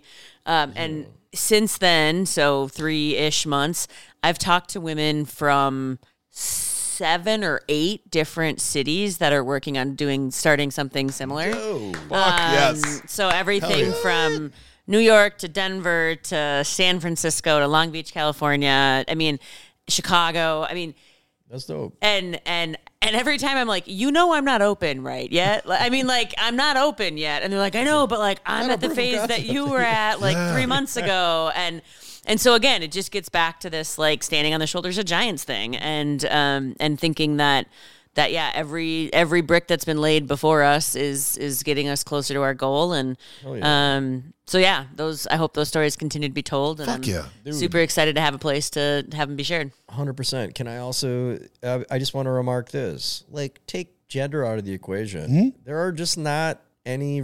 There are very few real small family-owned sports bars that I can go to watch anything.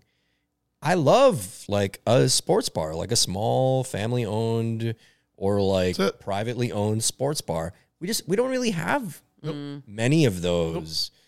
So I'm super looking forward to like coming to like a cool ass chill, like a space I know is really cool that you're going to make even cooler, and eating some Chimkin wings with the double dip and slurry. I'm sorry, are you going to have blue cheese? My wife said that we couldn't have blue cheese, and I told her that was not a decision she could make. I'll bring my own. I'll bring my own blue cheese. That won't smell weird. Cheat cheese guy with a little fucking pocket. Like, he doesn't have hot sauce in his bag. He's got blue cheese in his bag. That's the most Minnesotan thing I've ever heard. Got blue cheese in my bag. Swag. Yeah, blue cheese in one pocket, some Krabby Craig's in the other. Just blast on some wings. Yeah. I'm super looking forward to it. Yeah. It's gonna be really fucking cool. It'll be really fucking cool. So one more time, let everybody know how to find you on the interwebs and the intranets. The intranets. We are everywhere at abaroftheirown.com. That's the website. Bar of Their Own, social, all the channels. I'm still not very good at TikTok, but then I post something and like 350,000 people see it. So maybe I'm better at it than I think I am. But yeah, follow that. You can sign up for our email list on the news or on the website, but the socials are where we're spending most of the place. And March 1 is the goal for an open date, which puts us 7-ish weeks away. great. Send all the good vibes to the city of Minneapolis and approving our liquor license, because that's what we're waiting for. So come on out if you're ever in the Twin Cities area. Please stop by and visit us and check out what we got. And if you're in the other 2 markets, support those bars. Absolutely.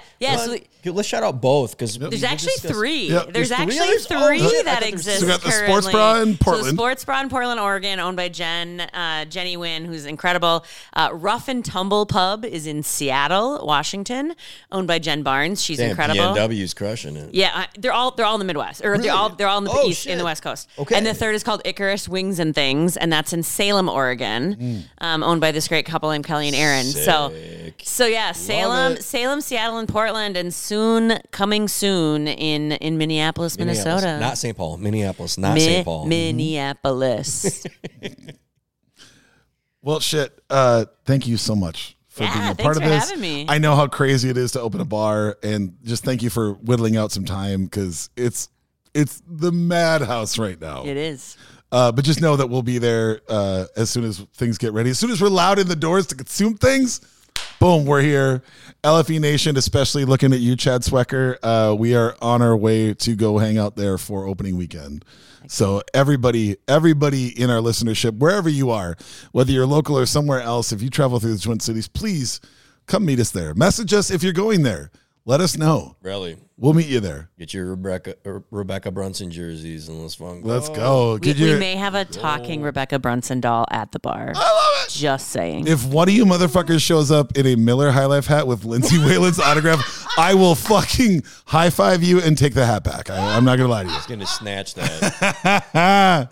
But all right, until then, we love you so much. Thank you guys, everybody, and we'll see you next time.